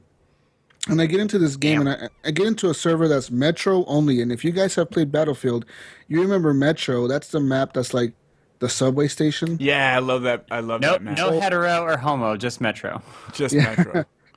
And there's A, B, and C as the objectives. And there's always whoever. The rule is in this map, if you capture the B flag, you won the match. You can hold the enemy. At that point, there's no way they're going to get past you, but if you somehow let them get past you and the enemy captures B, then you're fucked. You get pushed all the way back to your spawn. That's how it rolls. This game is just whoever has B is going to win. So basically, I was playing this yesterday, and I was just camping, man. I was just throwing down like fucking med packs and ammo packs and sensors and all this shit, and I was just camping it, just waiting for people to walk by and just shooting them and shooting them and shooting them and dying and dying. In one match, I ranked up twice, and I was able to get like 163,000 XP points. And that's a fucking lot. I need context for that. Like, that's a lot. On an average match of Battlefield, you get like, say you're playing Metro, you get 10,000 points, 20,000 points. That's your regular XP. For double XP, you can get 40,000. But this time I got like 4 times XP, so I got 163,000 XP, man. I ranked up like 3 times just in that match. I was fucking happy as shit. You ranked up 3 times in one match, and you were already in your 90s. You're already at 90. 90s. I'm a rank. I think it's 94 now or 95. Dude, I remember like I love Battlefield. That's like. Yeah. Fucking once I discovered how great it actually is, I fucking love that game. But getting from like one level, just the one level would take you hours and hours, 5 hours, dude. The thing is, like I said, this is double XP, and like I said, they double your XP that you get in the match, but they also double the XP that you get. Like, you know how you get XP for your guns that you use? So I was using guns that no one usually ever use, like shotguns. I was using those a lot. I was just camping with the shotgun and waiting people to walk down this certain hallway, and bam, bam, just kept dropping people, or using kits that I never used. Like, I already used my assault and my engineer and my support a lot, so I was using recon a lot, and I was just doing shit that I don't normally use to unlock more things with them.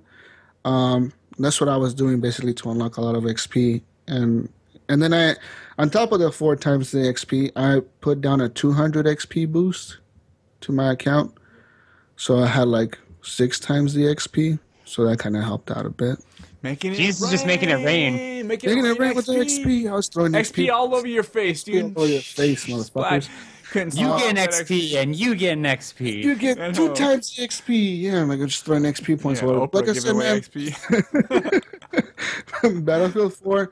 I know Hook mentioned a comment on there like, oh yeah, they have to release a 4 XP weekend because nobody plays this game. That is the biggest lie, man. This community of gamers that play Battlefield 4 is so strong. I am amazed that this game was actually a launch game for the X. It came out before launch on the Xbox One, and it's still going as strong as it is today. When they announced Battlefield 5 this year, which I'm assuming they will, that game's gonna fucking be a huge game. Like, yes. Yeah. So how do you guys think that's gonna work? So they just teased Titanfall 2.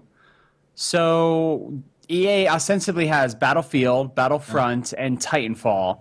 Mm-hmm. What kind of a rotation do you guys envision happening? Like, this is the thing is with the Battlefield clan, with the Battlefield buyers, the consumer of a Battlefield game, they're gonna entice the people that play Battlefield 4 to move on to Battlefield 5, and for the Titanfall players, they're gonna entice the people that play Call of Duty to move on to Titanfall. That's more of a. I like both games, but Battlefield seems to be that perfect. Like, Battlefield's something you play and you get engaged with. Call of Duty is something you play. You can just zone out for a second. I want some fast action now. I don't really give a fuck what happens. Battlefield is way more unpredictable. You just be shooting at somebody and a helicopter will fly out of the sky and blow up on top of you. Yeah. So speaking of Titanfall 2, let's play a Titanfall 2 trailer. Do it, man. Titanfall 2 is releasing this fall. They just announced a new trailer. This is it. You guys may barely hear this, but the listeners will hear it fully on the actual recording. I'll play it. Because that's how my setup works. But. Okay. People like you always want to be the hero. The problem with being a hero is... beautiful, man. You have to be willing to die for what you believe in. If I were you, I wouldn't try so hard.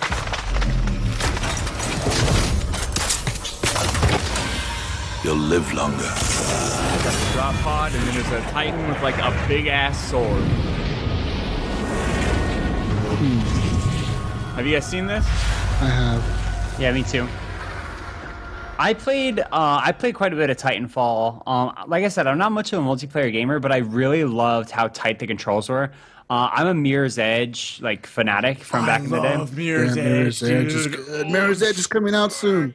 Yeah, a little over a month. And so I guess kind of the movement in the Battlefield games, in Titanfall really reminded me of Mirror's Edge.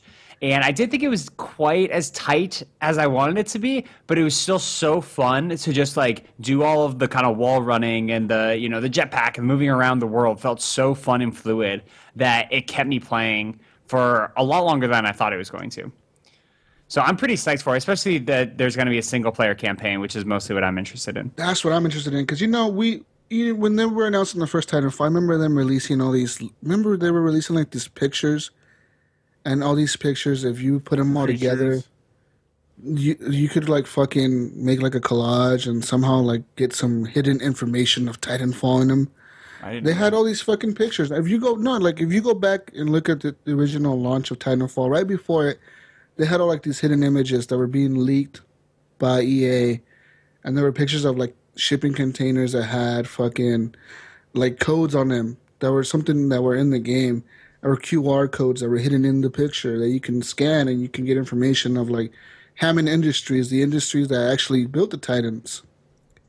And I want to know what the fuck is going on. Why are people fighting in these big ass robots? What's the point of that? Like when the game came out and we had like that little campaign, I never understood the whole point of the campaign. You had kind of like the rebels and the military. And you were on one side or the other side every match, and it didn't really make any fucking sense. I didn't know. What I did know is when it was time, your Titan was ready. And you called that fucker in, and then you look. You point the camera up at the sky and you watch that pod fall. I remember showing that game to one of my buddies who was he's still a PS4 gamer only or a PlayStation gamer only. But I remember him watching that and he's like, holy shit. He's like, what game is this? I need to buy this for my PlayStation. I was like, sorry, buddy, it's only on Xbox. He's like, what? He's like, no fucking way. I was like, yeah, but I was like, it's only on Xbox, dude. You should have went zip. You want to play?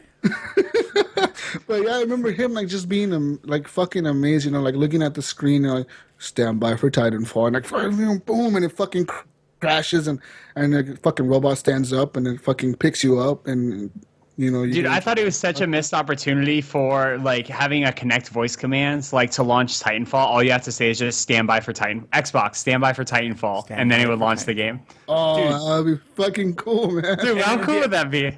The other part that was really fucking cool, was that the Xbox's update happened right around that same time with the Xbox Record that. You got this new game who had a lot of new things that no other game had yet, and you're just like Xbox Record it. You're filling up your hard drive with Xbox Record that, man. Yeah. Like I remember wall running was a thing that no game had done before. Like this wall running where you could run and shoot your gun and do all these fucking crazy acrobatics. And nowadays, it's like, that's normal. And Call of Duty, Call of Duty has it. Wall running is the cover of this generation. Yeah. But wall running, when that game was first announced and you saw these people wall running in the trailers, you're like, what? You can wall run? And like, have these little jetpacks on you? Like, what the fuck is going on here? And you can climb on things and jump around and run really fast and have your Titan follow you around. Like, all these fucking things were new. Titan follow you around? And you know what was cool? The people who made Titanfall were the original creators of Call of Duty 4 Modern Warfare. And if we go back to Modern Warfare, the original one, was the original Call of Duty that kind of brought everybody to play Call of Duty. It was the Call of Duty game to have when it came out. I mean, when I bought my Xbox 360, I remember going into Best Buy and seeing Call of Duty 2 on, like, in the kiosk there and just being blown away by how it looked. Just like, I don't know, do you guys remember seeing, like, the first time you saw Xbox 360 graphics? Dude, I remember the first time I saw it was Gears of War, and that shit was crazy. I was like, what is this? This is the Xbox 360. This is Gears of War. I'm like, what? I played a little bit of PS2. I miss Xbox. I've still never ever played on an Xbox original. Oh, man, you missed that. I've never held the controller. I bought the Xbox 360 because Skate was out, and that was a game I was interested in. I used to skate. I loved it. I still love it. I can't wait. I guess Skate 3 might be backwards compatible soon. I'm really excited for that. I'll rebuy it. I'll rebuy it on Xbox so I can play it. And I remember just the graphics and what were we just talking about? Fuck, just the graphics, man. No. We were just talking about how, Jesus mentioned that Call of Duty 4 brought everyone in, and I just said, hey. Call of Duty. So, when I got back to gaming, I wasn't into military shooters. And I was you saw Call of Duty 4 on the shelf. I kept seeing Modern Warfare on the shelf, and I was like, oh, man. And you saw the back of the... and then you picked it up, and you saw the back of the game and said, the best looking... Most realistic graphics most photorealistic graphics ever.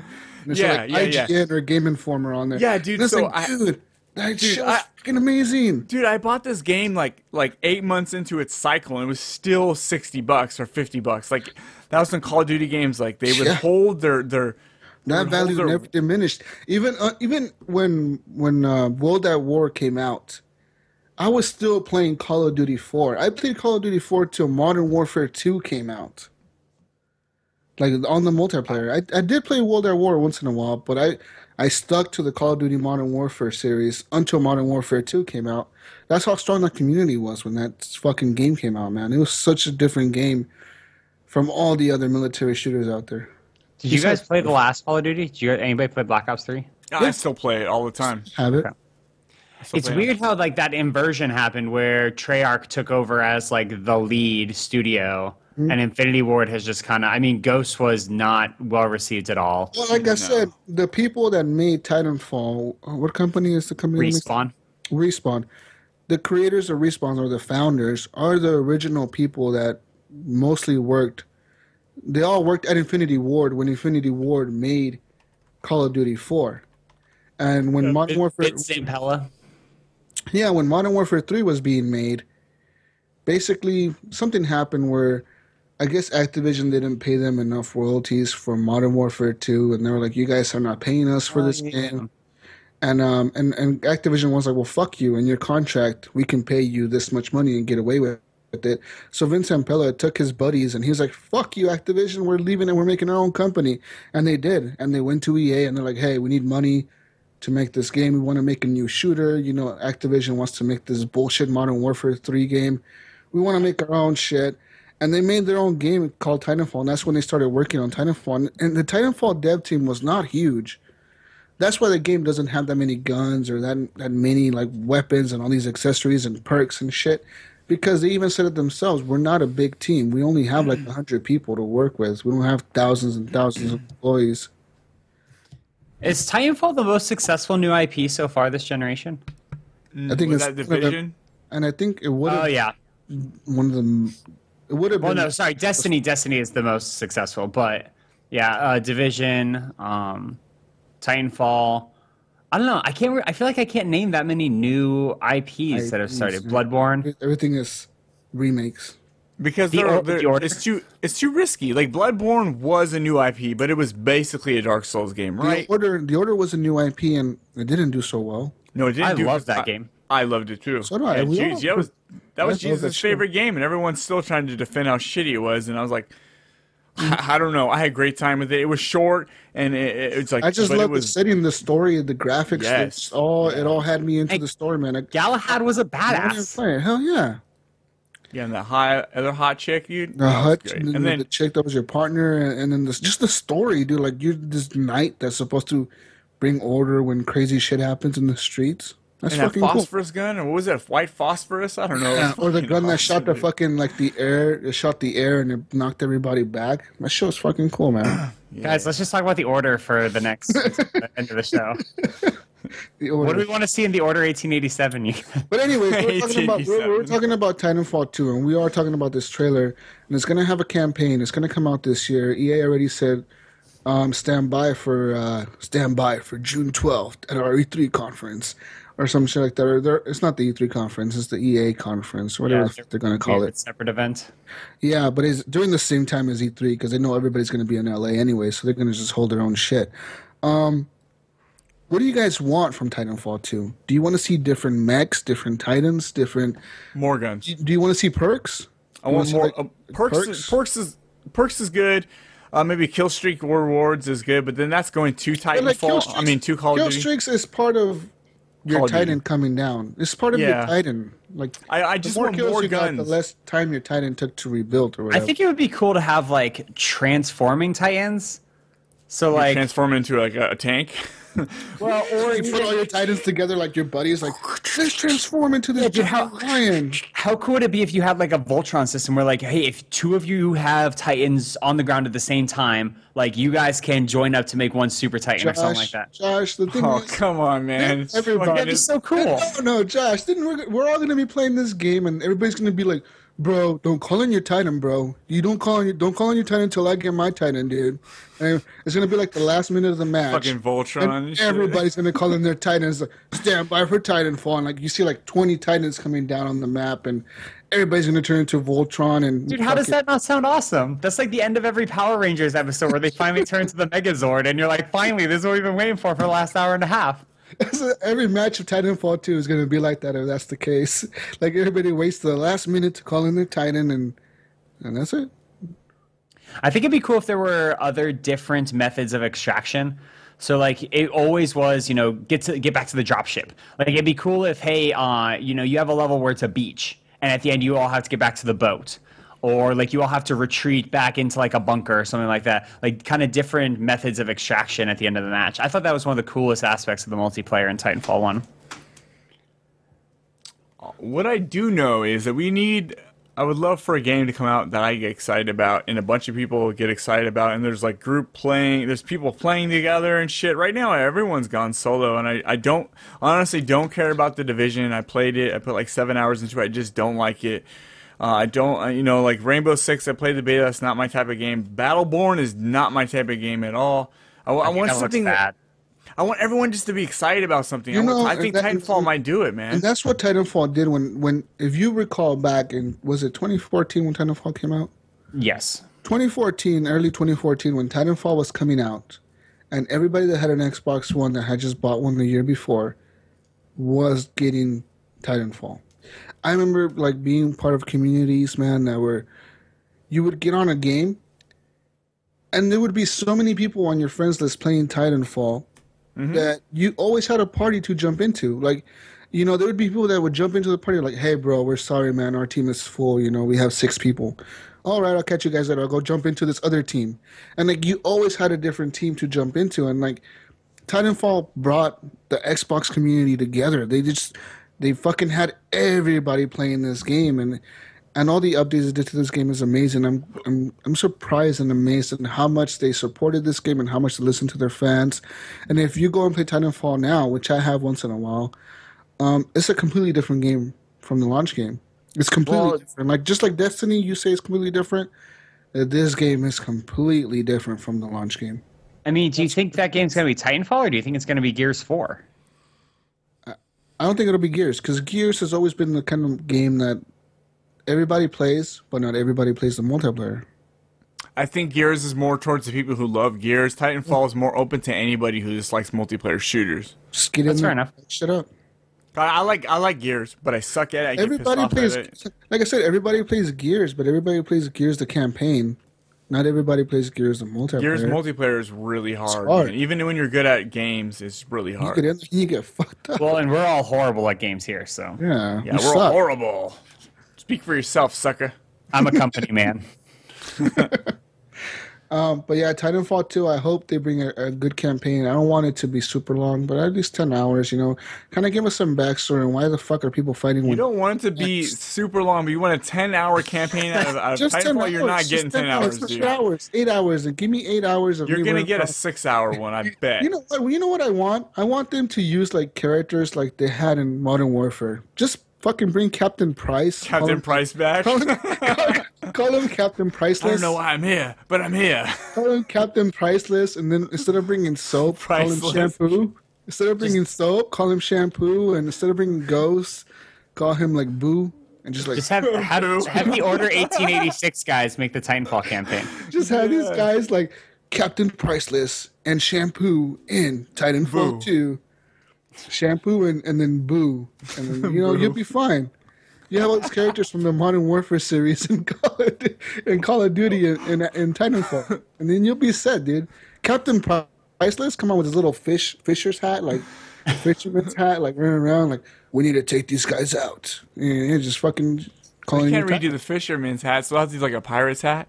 Arr, take them, arr, call to my Titans, arr. Here, guys, I found Captain Priceless. I'm holding up a bottle of Captain Crunch to them. That's Captain. That's Captain. Captain Priceless. That's Captain. Captain Crunch. Captain Crunch. Dude, man, like we need characters that we can love again. Like in Modern Warfare had them. Modern Warfare had Soap. You were Soap. You were always playing as Soap, and he was the main character. But you would always play as like Soap was clean. Soap was clean. Matthews, USMC, and like he would always die at some mission, or you would play like fucking this guy who's a some kind of military army ranger, and he would always die at the end of the mission. And then you go back to Soap, because Soap is a survivor. Soap is the hero. Soap is clean. And then Captain Price, he was a person we all loved. We all liked playing as Captain Price. And that was a great moment in Modern Warfare 2 when you go and bust Price out of prison. That was so cool. Or in Modern Warfare 1, when you play as Captain Price, when he was like the apprentice of his big buddy, and you do the sniper mission. Yeah. You were playing the ghillie suit one? The ghillie suit mission, you were playing as Captain Price when he was like younger or whatever. All those games, they had characters that we loved. And like I feel like the Call of Duties nowadays and the games nowadays, they don't have that. They don't have the people we want to like play. Dude, you didn't feel something when you pressed X to pay respects? Press X to pay respects. I didn't press X. I was like, fuck I this didn't guy. play that, dude. I didn't even play those ones, man.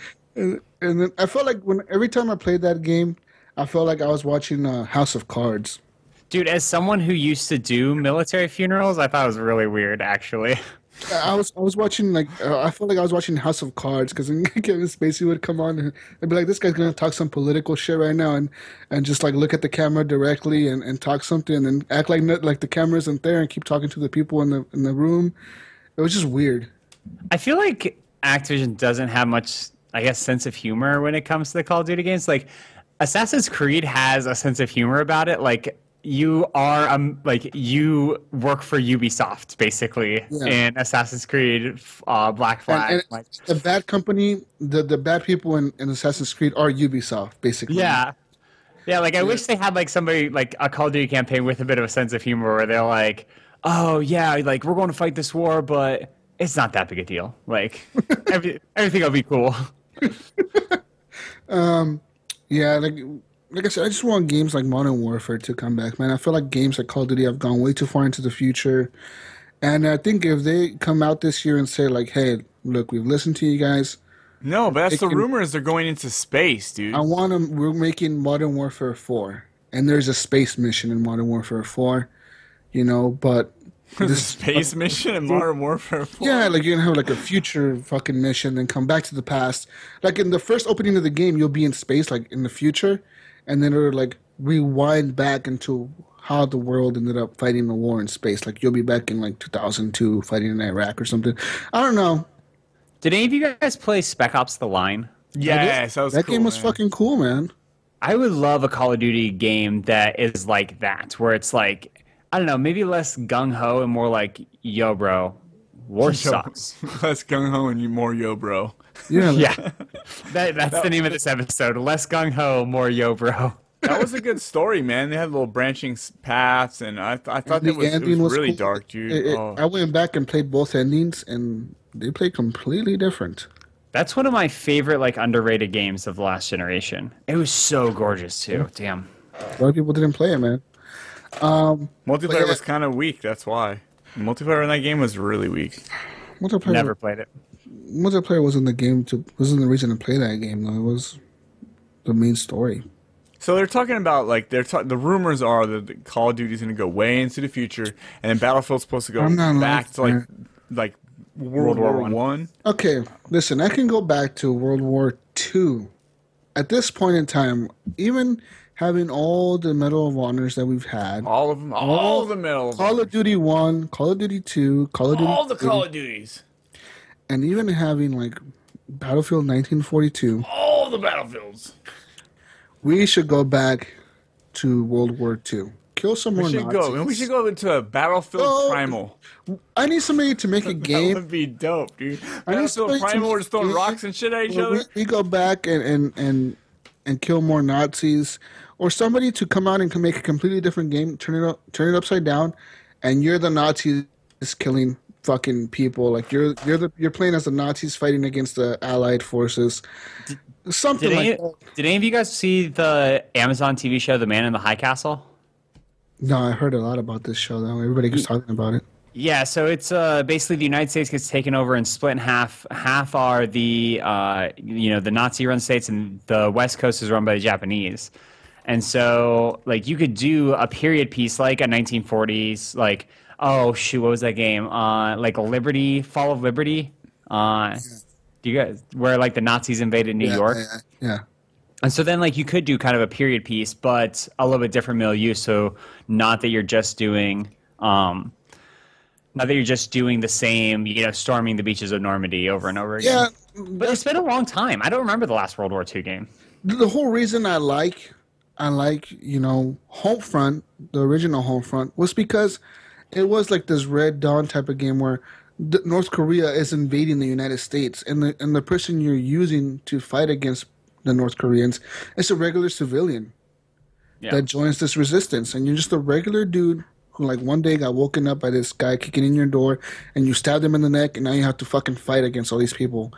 And that's what you're doing. You're just trying to liberate your country, or trying to survive because your country has been invaded. Why hasn't somebody went out and made a game of people playing as the fucking Axis forces? Well, it's because nobody wants to be. Nobody wants to glorify the Nazis. Let's be honest.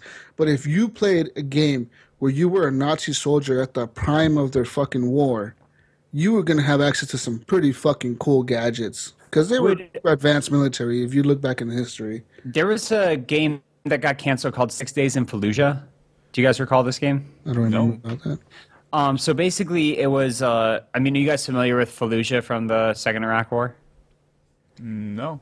Okay, so Fallujah was basically where, like, the worst fighting of the most recent Iraq War happened, and just a ton of really brutal, really crazy stuff went down there. And so there's a game, I think it was being published by Konami before they backed out. It was either Konami or Koei. And the game was basically done, and then they pulled it because there was a whole bunch of controversy around it. Would you guys want a more serious take on a modern war game? Like, I mean, geez, you're talking about playing as, the Nazis. Like, would you play a game where you're the Taliban? Or where you're ISIS? I might. If there's if it gives me a reason to play as that, or just, I don't know, if it's just a game, I probably would play it. Imes? What was the question? Would you play a game if you're, like, playing as the enemy of America, basically? If you're playing as the Taliban or as ISIS? That's all I want to play. That's all I've ever asked for. Because, like I'm saying, man, I would play anything that's creative, man. If Battlefield goes back to let's say Battlefield is actually really going back to World War II, I want a game where you don't play as John Adams from America storming Normandy. I want a game where you play as the Nazis, and you're just there defending your fucking country, man. You don't know Hitler's killing a bunch of Jews, or you might know or something, but you don't really know. You're just being a fucking patriot to your own country, and you're serving your country, so that's what you're doing. Or what if you're playing as, like, a member of the French resistance? So, like, you start the game and, you're fighting in big wars, but then your country is now occupied. And so you build up an insurgency against the Nazis, and you have, like kind of spy missions, kind of like the Saboteur that Pandemic made. That game was good. But that kind of thing where it's, you're not, I don't know. The thing about Call of Duty is I feel like it started out where you were just a dude, and now you're, I can solve everything. I'm going to be the one that kills Makarov, and I'm going to be the one that saves the world. Yeah, and it kind of loses the perspective, I think, and instead makes it all about, like, kicking ass and kicking more ass. The thing I liked about a lot about Modern Warfare 4, or not Modern Warfare, Modern Warfare. Tell us all about it, Jesus. Modern Warfare and Modern Warfare 2 was you had a story to follow, and you had a reason to hate the enemy. In Modern Warfare 2, the reason they give you to hate Makarov was because they put you in the mission, no Russian. You got in there, you're in an elevator, you're a secret CIA agent that has infiltrated this terrorist organization, and you're there with, like, body armor, and you're looking at Makarov, and he looks back at you, and he's like, remember, no Russian. And then you walk out of the elevator, you're with these three dudes that are wearing, like, full body armor, carrying big machine guns, and you see a bunch of people standing there, and you're like, what the fuck's going to happen right now? And next thing you know, they're unloading on everybody. There's people, like, running, like, oh, shit. And you see these people just unloading on these civilians, and that makes you hate the enemy. That makes you hate Makarov, because you're like, fuck, I'm going to kill this guy. I'm going to find him. I'm going to fucking destroy him. I want to stop him from doing this again. And that's the whole reason America gets attacked by the Russians, because Russia thinks America did it. Russia thinks, like, the CIA sent somebody to do it. And I feel like a lot of the games that are released nowadays don't have that story, don't have that reason to hate enemies. But it's just get in there and shoot this guy because he's attacking you. Yeah, it's like, I might get hate for this, but it's like a Marvel movie. It's like, okay, we're just going to give you a generic bad guy, but you're going to go and see it because of the spectacle.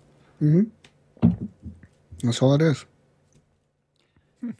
But I would have definitely played that game that you were talking about, 6 Days in Fallujah or whatever.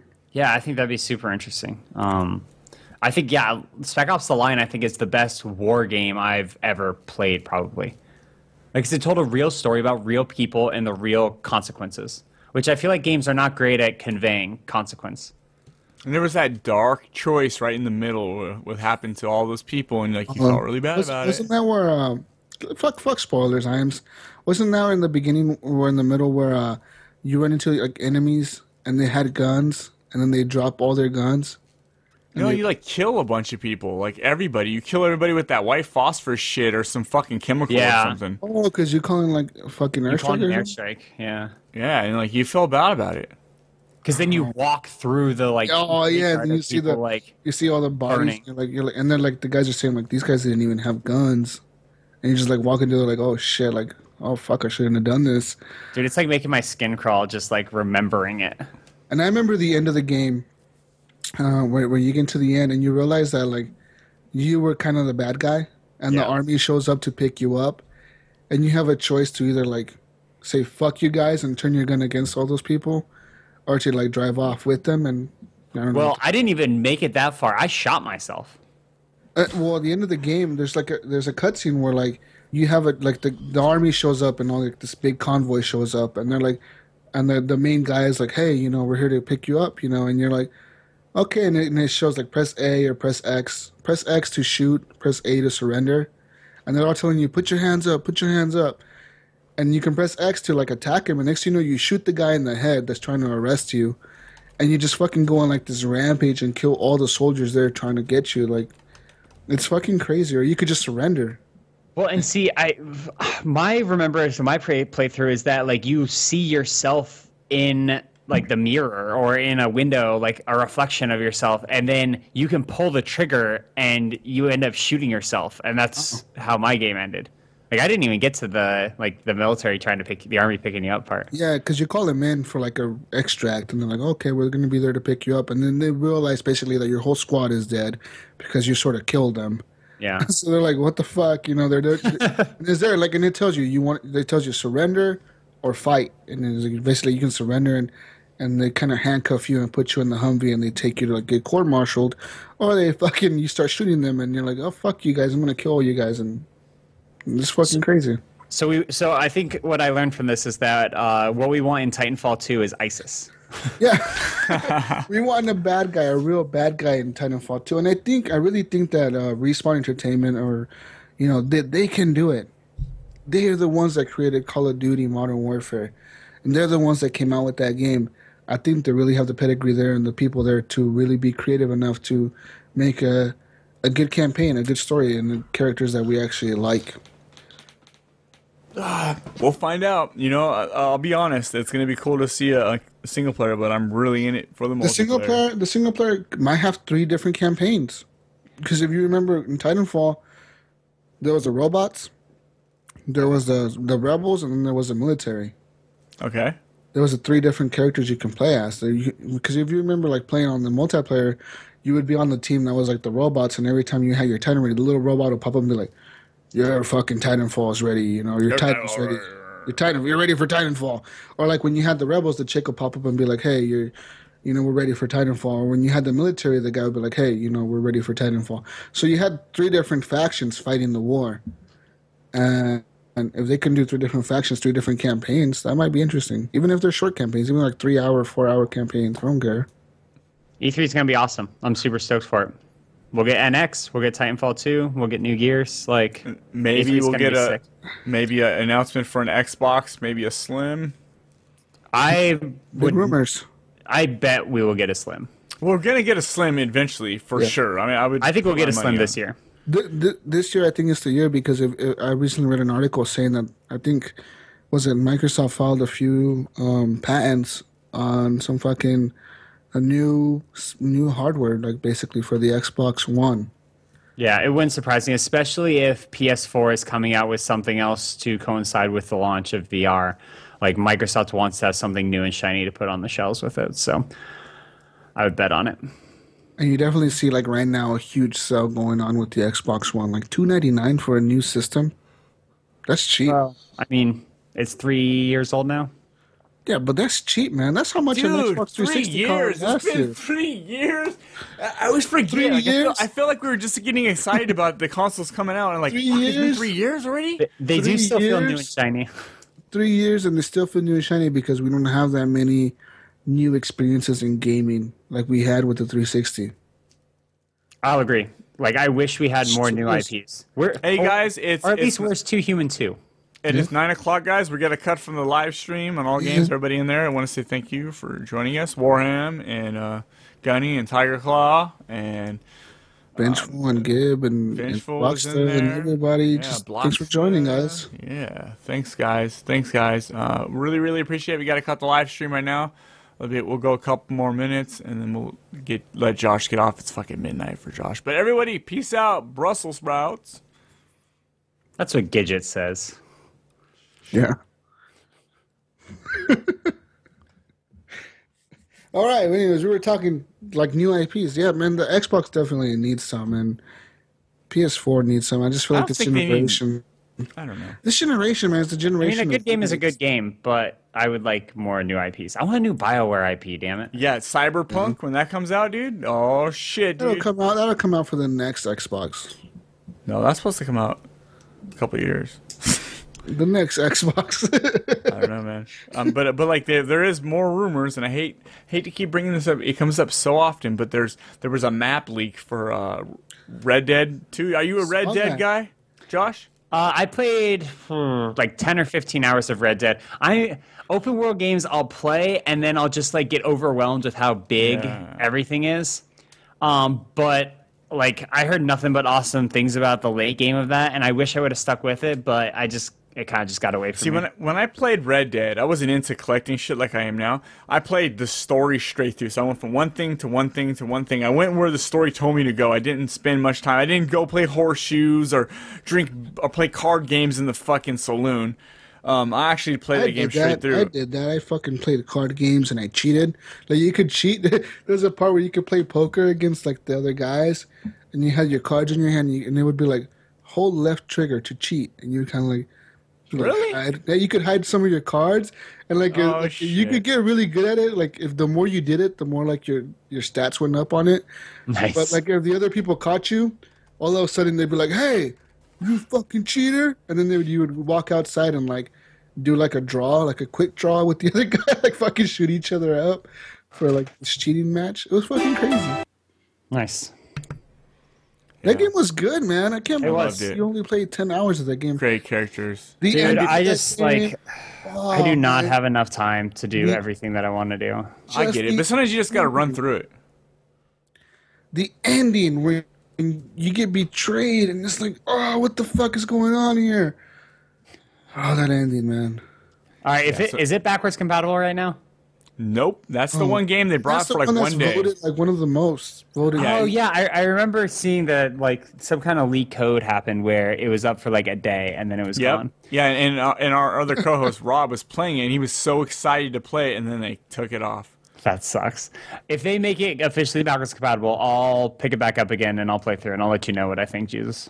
I'm thinking about bringing my Xbox back out of the living room into here and plugging it up to my Dude, monitor. that ending, man, just the ending of that game was fucking amazing, and I can't even ruin it for you. Dude. You have to play the ending. All right. Let's say, okay, here's what it says. Okay, Red Dead Redemption 2 map leak. And this will be a prequel, they're saying. So it's saying To me, if you look at the map, it looks like Florida. Let's say it's Doesn't it? first posted on NeoGraph, but taken down later. The map is real and very recent art direction model. Is a real and very recent art direction model and independent source confirmed to TechRadar. It looks like a cool There's some new areas. There's some of the old areas in there. They're also saying that there's a city in the backdrop, which is from the upcoming Mafia 3 game. So I mean, is there Weird. some? Well, Mafia 3 takes place in New Orleans, Nolans. Well, yeah, there you go. Because if you look at the map and you kind of compare it to a map of the United States, which you could have sort of done with the first Red Dead Redemption, because with that game, it was like Mexico and Texas and like New Mexico and Arizona or something like that, right? So this one looks like it's more like Florida, South Carolina, Louisiana, Alabama, a little bit of Texas. I don't give a shit. Give it to me. Any of it, I'll play it. I love it. Hopefully whatever they do is great. I mean, John Marston was such a great character, and like all the chick Bonnie and his brother. You know, the brother. Like I reckon you go get a shot in your face, John. I don't give a fuck for brothers. And this game had to date. I think it had some of the best standalone DLC that Walking the Dead Nightmare, Undead Nightmare. Undead Nightmare. That DLC, you could just literally buy the DLC and play that. Yeah, and that DLC was fucking cool, man. Was there like Sasquatches and like zombies? Yep, and I remember in the game I ran into Sasquatch and I found him like crying in the tree, like, oh, you could shoot him or walk away. Really? Nice. Wasn't it the GTA 5 thing? Was you find the Sasquatch crying? No, well maybe they kind of did like a homage. Fucking, an homage to fucking Red Dead, but in Red Dead it was a mission and you actually found Sasquatch. You talk to Sasquatch, you do a mission with him and you ask him like, why are you out here all alone? He's like, I'm depressed. And he's crying like near a tree or some shit. It's fucking crazy. It's like some asshole with a gunshot misses Sasquatch. And now no. Pretty much is what he tells you. Like somebody like these people keep hunting my kind or some shit like that. They keep killing us. I'm depressed. And you're like, okay, I could shoot you or walk away. What do I do? Nice. I don't know. I shot him. Don't shoot the Bigfoot. I shot the Bigfoot, man. I feel bad for him. I gave him mercy. Dude, if I saw Bigfoot, I would totally tell people. I wouldn't try and shoot him. All right, guys, let's wrap this up. We're at 2 hours. Wait, sorry. What's left to do, Sean? Nope, don't do it here. Ayo, Freeman. What's left to do? I don't know, let's wrap it. Fuck. Wrap it up, son. Thank you so much for having me, you guys. This has been a blast. It's been a lot of fun talking to you guys. Like, I love talking, this gaming stuff, and I don't really have a ton of people around that I can do it with. So, appreciate you guys having me on, especially this week since Dark Souls is out. Sounding kind of needy now. I mean, we thought you were cool. Now you're just sounding needy. Dude, you said I was already your main chick. You said I upgraded from your side chick to your main chick. You guys are my only friends and all this shit. Nah, Josh, dude. I love your show, Tangent Break. I listen every. Dude, I listened to like 4 episodes this week. Like nice. Back. Listen to all the IAMS episodes. I was like, fuck IAMS. I'm going to Yeah, so my show's called Tangent Break. You can find it on iTunes and on Stitcher and on a couple other different podcast apps. Just check us out. Sean came on and did a couple episodes with us. He did one on addiction, one on the perfect crime, and one other one that I can't quite remember what it was. But it was kick-ass. Listen to that perfect crime one. I was like, these guys have no clue. One of them is like perfect crime. I was like, I've done the perfect crime. Motherfuckers, you guys have no clue.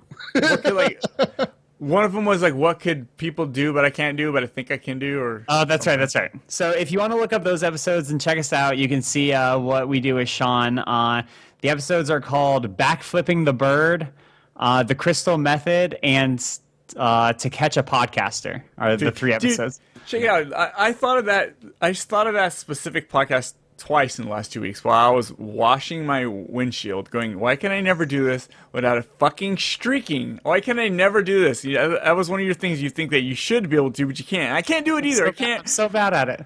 I can't do it either, man. So yeah, you can find us there. You can find me on Twitter at Joshua Redding. I play Destiny every week on PS4. My gamer tag there is Ancient of Frost. And if you want to come and haunt me in Dark Souls 3, my gamer tag there is Scimitar, like the weapon, Scimitar Prime. Those are 2 nerdy ass fucking names, dude. I have to say, if I saw those, I'd be like, this kid's 12 years old. Like, this kid's like 5 years old. Bro, go tell your mom to upgrade your Wi-Fi, bro. They're characters from my fantasy novels that I wrote. right? Oh, So no. yeah, they're like a whole nother level of nerd. They're nerdy. They're in the Gray books, the fucking 50 Shades of Grey. They have Scimitar Prime. Anyways, fuck, I need to. We do have new write your members. gamer tag on the chat and I'll add you on Xbox. We got new members, Jesus. Oh, do we have new members, Iams? Yeah, we forgot. So one of them is Robinson Shannon, who is Rob, who was on our podcast last week from Random Ramblings with Rob. He talks like this. He talks like this. Yeah, shit. Yeah, shit. Shit. I play shit, and y'all shit. I like. Oh shoot, we got questions. We'll run through these real quick. The other. Okay, we got Brighton Wright, we got Nathan Walston, and we got Buffalo Chicken Wings. Like for real, that's the dude. When I added Buffalo Chicken Wings, I was like, really? This is your fucking name, Buffalo Chicken Wings, and that's his fucking name, like Buffalo Chicken Wings. Yeah, so we forgot our questions. We'll go through these real quick. Where is it? Hey, hey, hey, goodbye. Okay, so they ask if we like pie. Okay. Well, yeah. What are your guys' opinions on pie? Yes. I like apple pie. I could probably eat any kind of pie and like it. I'm not a big fan of like rhubarb or what is it called? Rhubarb. Apple, pumpkin. Pumpkin, hell yeah. Key lime. Key lime is like not even a pie. It's just like fucking dessert. That is like as opposed to the other pies, which aren't just desserts. Yeah, I don't know. I'd say apple pie. That's like food. It's like the staple. Apple pie is like the staple of America. But I like. Do you like crumble apple pie or like chunky apple pies? I don't really like chunky apple pie. Yeah, I like both. I like both. Robinson Shannon also says Alan Wake with a wink face. I think Alan Wake is a great game, totally underrated. Wish more people would have played it. I would love for an Alan Wake 2. Well, with Quantum Break, a lot of people are going to play this. Hopefully. And then he wants to know about the future of Nintendo. The NX is going to come out. It's only going to play Nintendo games. There's going to be 0 third-party support. It's going to have... It's going to fail. I'm going to say this. It's going to interact with your phone in multiple ways with whatever phone apps and games that they create. So like Miitomo and things like that will tie in directly to whatever the NX is doing. I'm going to say... if they don't get a lot of third-party support, which they need to in this generation, even with more power than the PS4, they're not going to be able to stand up against systems anymore. They're going to have to license out their games to other platforms. Mario's going to have to come to the Xbox or the PlayStation, most likely the PlayStation. Japan. Dude, what are you doing, Sean? Sean's on drugs. Yeah, maybe. I don't know. But what do you think about Nintendo, Sean? What do you think? What do you think about this? I have a feeling it's going to be underwhelming, but I really want this to be something that's going to make me want to buy it. I really do. I want it to be epic, man. I want it to just be the Nintendo 64 of Nintendo. I don't think they're shooting for big this time, and we don't know. What do you mean they're not shooting for big? How the fuck can they not shoot for big when their Wii U failed miserably? That thing hasn't even sold 20 million units in 5 years, I think. Yeah, it's a weird place to be for Nintendo, but Nintendo is so innovative and so creative that I'll never count them out. Yeah, you can't count them out when they have Mario as their license or Zelda. Like, just those two names alone brings them so much money. It's crazy. Yeah, so all those questions came from Robinson Shannon on the Facebook page. Rob. Yeah, that's like Rob. Hey, ladies, Rob. Shit, motherfucker. Shit. I go and play that shit. No, Rob's fucking cool, man. He's like on his own level, which I like. Let's wrap it up, dude. Wrap it up, Jesus. Normal shit. All right, ladies and gentlemen, as always, you can find us, Horrible Gamers, on Facebook, Horrible Gamers Group. Like I said, add us, just search for us, find us. There's a page and a group. You know, there's a difference between those. Figure it out. It's not that hard. Find us on YouTube, Horrible Gamers Podcast. As always, leave us a voicemail for the 100th episode. 100th episode, ladies and gentlemen. That means 100. We're triple digits now. Triple digits. Well, not now. We might not make it. The world may end. Shut up, Lance. Shut up. 504-475-4497. That number again is 504-475-4497. And it's just a voicemail. It's not like I'm just gonna pick up his phone and, hey, oh, you're here to leave a voicemail. Hold on, let me hang up and you call back. No, it's just a voicemail. Like, you just go in and just leave a voicemail and you'll be fine. And as always, find me on Xbox Live, Jesus Walks a Lot. And on PlayStation Network, GSUS Walks a Lot. Find IAMS at They Call Me IAMS on everything. Steam, everything, like just everything, especially on Steam. He's always on Steam. And find his podcast at awkward_podcast on Twitter and Horribly Awkward on iTunes and shit. What are you doing? What the fuck are you doing? Anyways, also find... I don't know who he's talking to, because we're both being weird. Brink of Eternity on Xbox Live and find Rob, the King of Zed, on everything PlayStation and everything else, like fucking Xbox and shit. At Horrible Gamers on Twitter, on YouTube, and as always, thank you to the All Games Network. All Games. For always being fucking awesome and having us on here Saturdays at 7 p.m. Pacific Standard Time. That's PST on your Google browsers. 7 p.m. PST. Sure. Go find us, every Saturday on there. And that's it. Peace out. Brussels sprouts. That's Josh's job. Josh, dude, thanks for coming on again, man. Josh, we need you to say something enlightening for us. We know you're super smart. We know you have like this fucking PhD in physics or some shit, and you're like this really smart dude. Just lay it on us. Well, ladies and gentlemen, just think about this. Every atom that's in your body is made up of material that existed inside of a star at some point in the past. Oh. You, like David Bowie, are a star child. Oh my God. Is that real? Is that a real fact? Blew my mind. Yeah, actually. So every element heavier than lead cannot be created outside of a supernova, which is when a star explodes. So, you obviously have like a bunch of hydrogen and oxygen in your body because, water and carbon. But more than likely, since we're we're what's called the second age of star formation, most of the matter that's in your body was already condensed into some kind of a planetary disk or a star at some point. I don't want to be Stardust. I don't want to be oxygen and hydrogen. I just have this look on his face like, I don't carbon. know what the fuck you're talking about, but I just want to be a human. Oh my God! I want to be American. Josh. I want to be American. Wrap that shit up. Peace out, Brussels sprouts.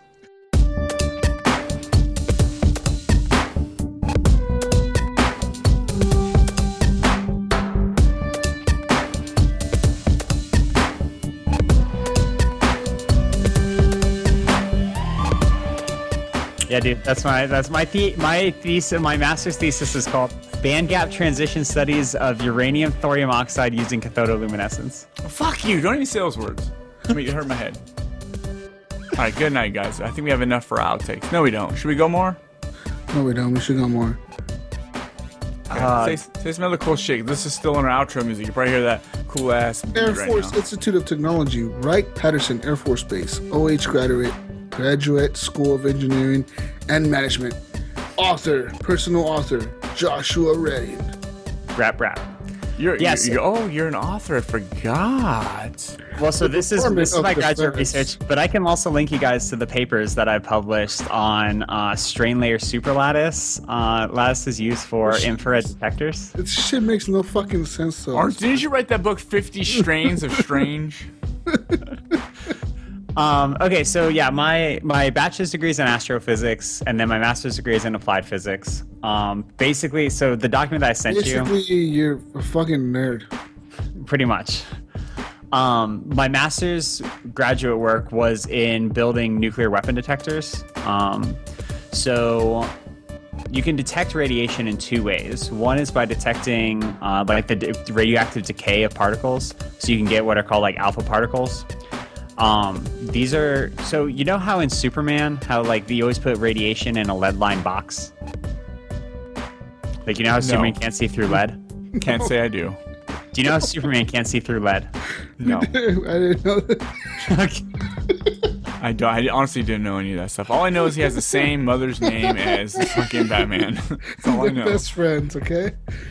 Yeah, so Martha was in a lead line trapped building, so he couldn't X-ray through her.